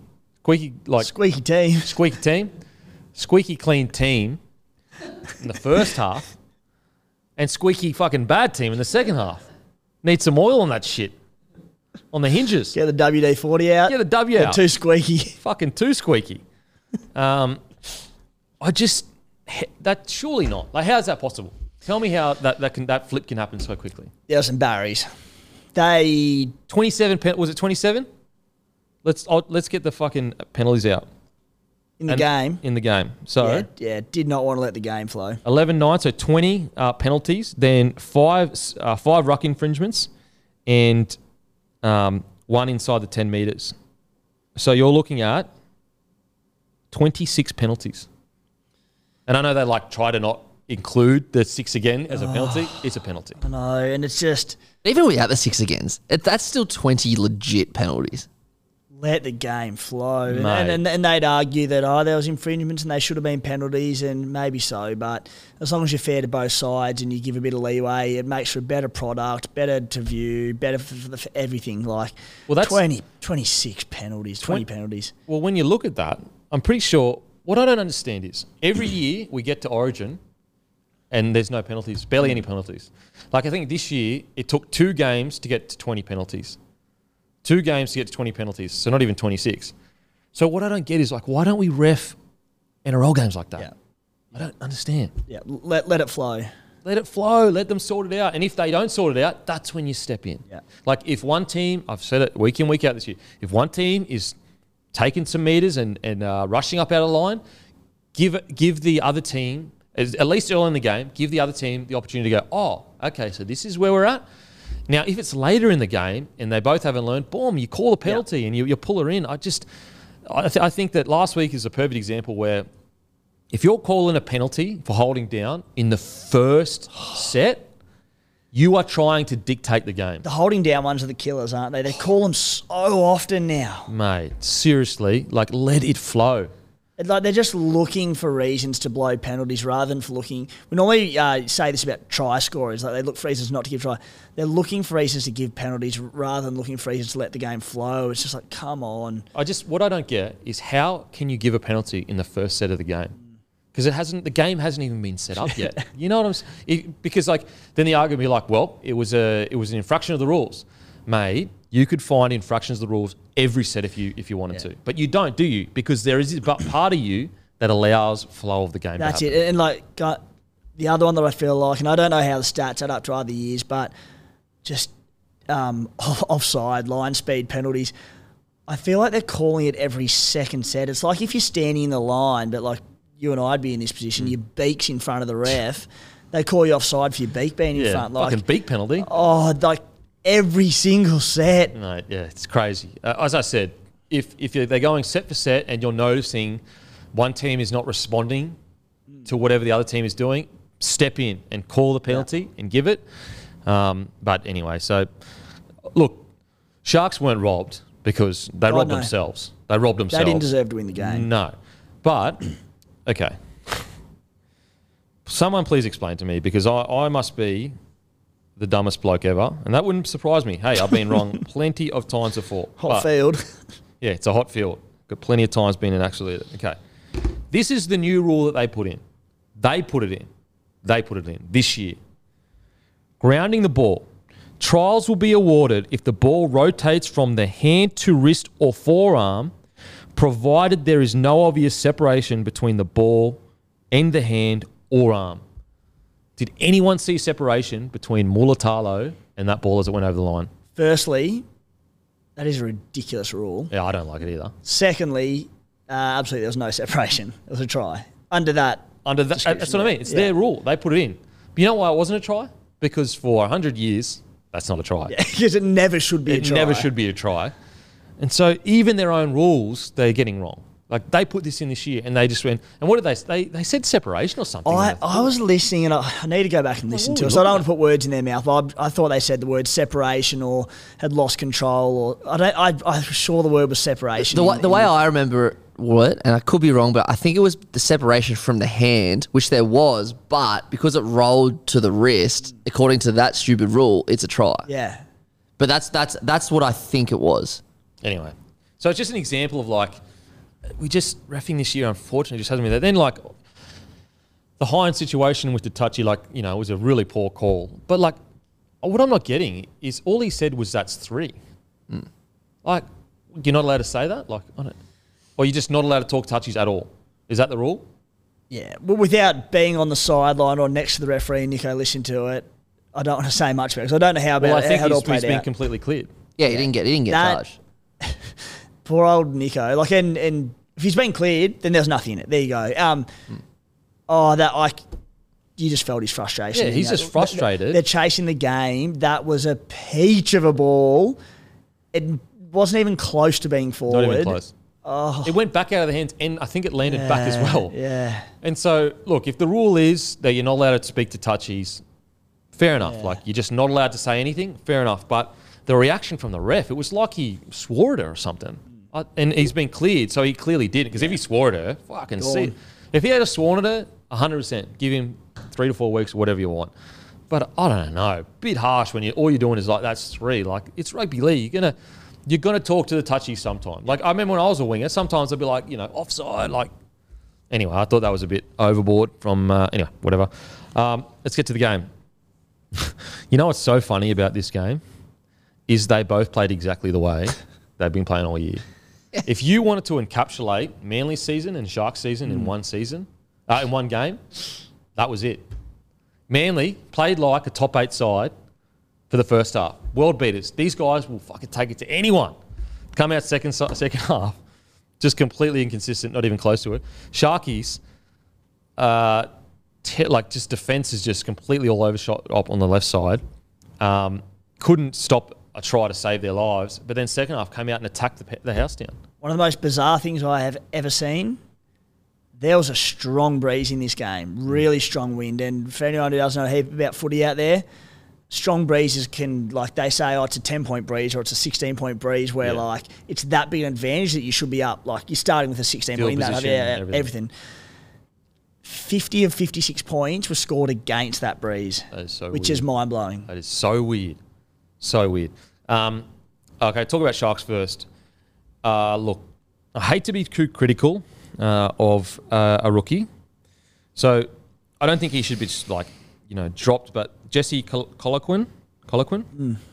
I just think watching him, he worked hard in regards to, he got through a bunch of work, and I don't think you should never just bring a rookie in and drop him straight away. But there were a few moments where, like, for example, the try where Saab flicks back in, like, he just clocked off. And you just can't in NRL. Then there another try where he didn't really get off the line from dummy half and they hit short, I think, on Trindle. Really needed to help Trindle there. It's a tough one, wasn't it? Because they've brought in a rookie to do Mission Impossible, the worst, I would argue, defensive edge in the competition, and they bring him in to play on the edge. They had Wade Graham and Sifa Talakai, who were the logical replacements there. Wade Graham was injured, and Sifa...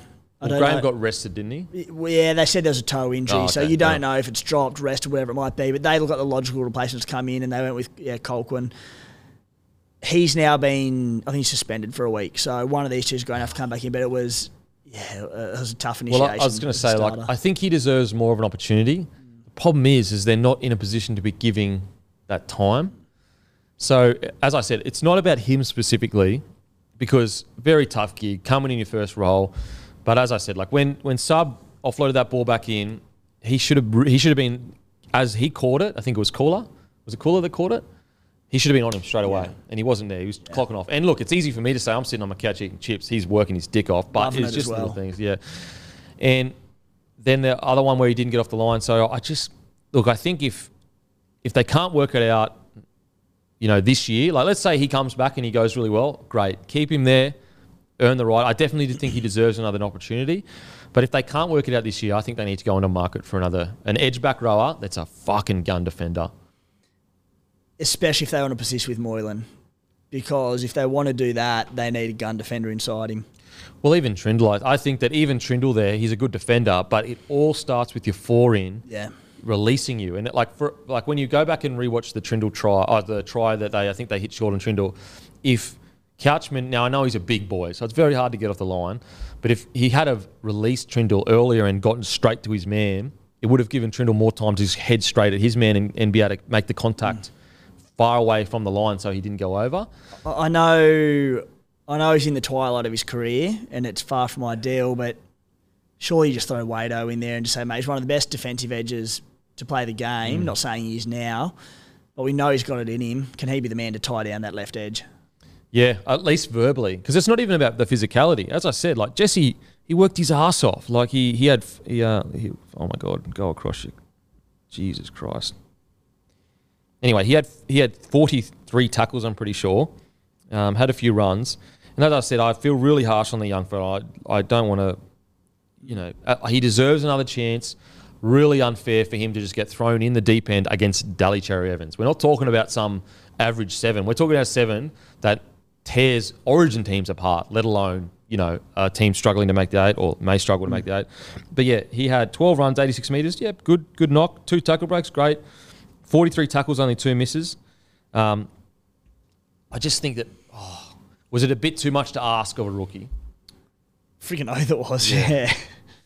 So I hope he gets another crack. But if it doesn't work out this year, I think they need to find another edge back rower to really shore that edge up. Yep. Because it is truly, if there's a team with an Achilles heel, Cronulla Sharks.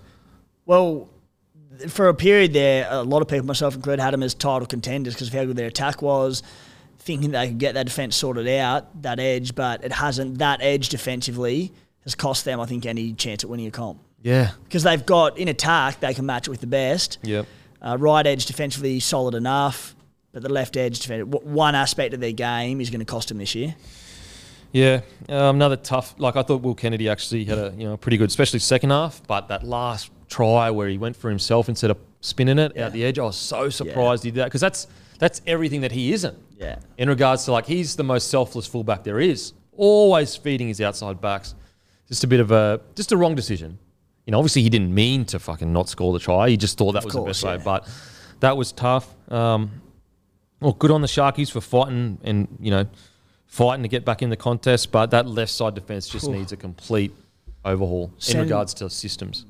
Send an SOS to Blake Ashford and Luke Cavell to come back and just tie it down. Pomeroy, get him out at centre. Get Pomeroy and his knee-length skins in to do the job because he will. Yeah, bloody oath he will. I mean, even guys that had the best seasons of their career, Nikora, he had not the best day. So just, I'm worried about the Sharkies. I'd hate for them to miss the 8. Again, we talk about taking 10 steps forward. Could you imagine if they go all the way to outside the 8? And I'd also love to see him, what they've got week 1 of finals, if they can get a bit of defensive, because they've got it in, and we know they do. There's so much ability in that side. It's so good to watch. That second half was so exciting. Yeah. So exciting. I'd love to see... I don't know if Blake Brayley understates his running game. His service is so crisp, and it's clearly, it's the Sharkies' game plan.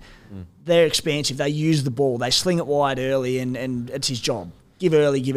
But just like to see him take the line on a bit more because I do think the Sharkies team do it every week, but they back their attack so much, which is great, that they do often just go side to side. Yeah. You've got a good pack. You can win the middle. I think if he starts running a bit more, can just straighten him up a bit, and I'd like to see him taking on the line more. Would you consider Cam McInnes on edge? I think Guru said it last week. I honestly, when I look at Cotter and what he did for Origin, I go, you know what? Maybe. Because, put it this way, if you put Cam McInnes there, he can get line speed, he can communicate, he's a great communicator, and that's all the 4 needs to do is to get you up off the line and just say, I'm on this man, and that just completely takes the thought process out for everyone outside him.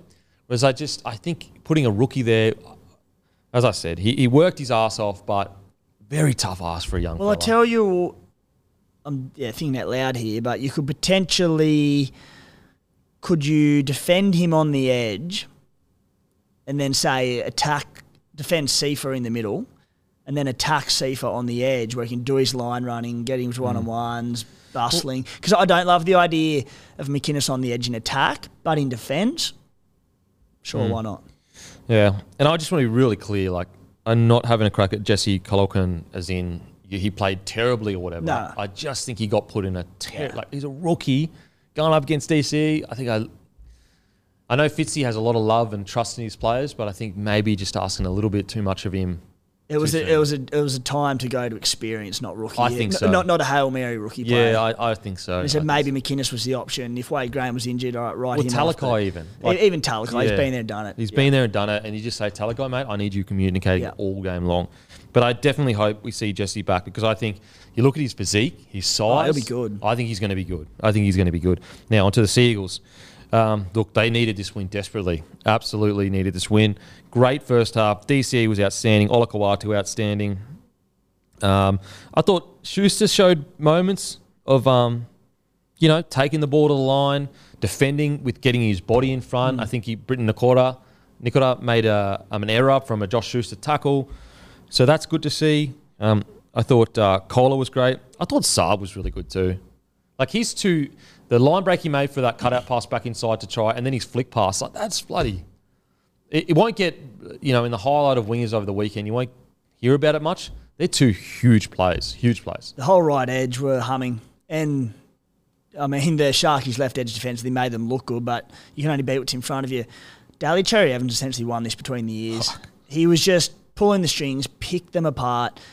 Any little lapse they had or any weakness, DCE would just zeroed in on and pulled them apart. It was brilliant. It was beautiful. He did kind of what he did 2022, where just lent on every bit of experience he has of just knowing how a footy team works, knowing how defensive team works, and just going, weakness there. I'm just going to go at you all day long. And when you think it's over, I'm going to come again. Did it all day. He's getting better and better. It's crazy. They did this without Taniela Paseka as well, who went down a couple of minutes into the game. And another player went off injured as well. Josh Alloway. Josh Alloway and Jake Trbojevic. And when Jake Trbojevic went off, that 10-minute period, the Sharks scored 3 tries. Yeah. They're up 30-8 when Gerbo went off. I get more appreciation for Jake Trbojevic every time I watch Manly / the Blues play. Just results come with Jake Trbojevic being on the field. The only knock is, geez, he gave away a lot of penalties. That's the only knock. But I'll take that any day of the bloody week. Any day of the week. So the Manly situation, even though they nearly lost it, I thought they showed a lot of grit, and that's what we've been asking for them over the last few weeks. We just want to see that forward pack just so fucking grit and just hang in a game. I thought Lodge was really good off the bench. We'll see how that all pans out in the future. But when it comes to on-field performances, he was great. He was exactly what they needed. He was great. Lockie Croker had a stormer. Try assist, 40-20. The gift that keeps on giving. So with Manly, last week I said I'm a bit concerned about the future. If I'm being honest, I still am a little bit concerned about the direction of where they're headed. But they responded well. I just need to see them respond a few more weeks in a row. If I can see this for the next 2 to 3 weeks, then I'll go, okay, no, I can definitely see a direction here. Because they looked like they played with a bit of identity on the weekend. Like, Kohler was outstanding. They were getting certain points. And just that grit. At no point did I feel when they lost Paseka, Aloye and Trbojevic, did I feel that forward pack go, oh, okay, oh, well. Even though, the Sharkies came back into it, they did get an avalanche of penalties, so. Yeah. They run home. Dragons this week, if they're serious about, they're a point out of the 8. If they're serious about making the 8, they win that. Roosters very winnable. They then go Penrith and Warriors. That'll be the decisive games for them. They finish with the Doggies and Tigers. So the draw's there that if they're good enough, they can make it. I don't think they will, but... Yeah. They put themselves in a position to do it. Yeah. So we'll see how they go. Now let's to tips. Brought to you by Sportsbet, the best in the business. Broncos, $1.36. Roosters, $3.17. What are we going? Broncos. Brisbane. Broncos. Tigers, $9.30. Rabbitohs, $1.06. Sorry. Bunnies, you'd hate to be the Tigers in this one. South. Bunnies playing for the 8, yeah. I think Rabbitohs are going to fucking come out super angry. So Bunnies, Storm, $1.40, Eels, $2.98. I think there's a bit of value on the Eels, to be honest. There absolutely is, yeah. I'm going to go the Storm just because no Dylan Brown still. And Sean Lane's also going to be out for a bit as well. So, yeah, Storm. Yeah, Storm for me too. I'm going to go Storm, but I would love to know what the margin is for the Eels. But, yeah, Storm. You've got the Eels at the line. Yeah, I reckon. The line's 7.5. I don't mind that. I don't mind that. Okay.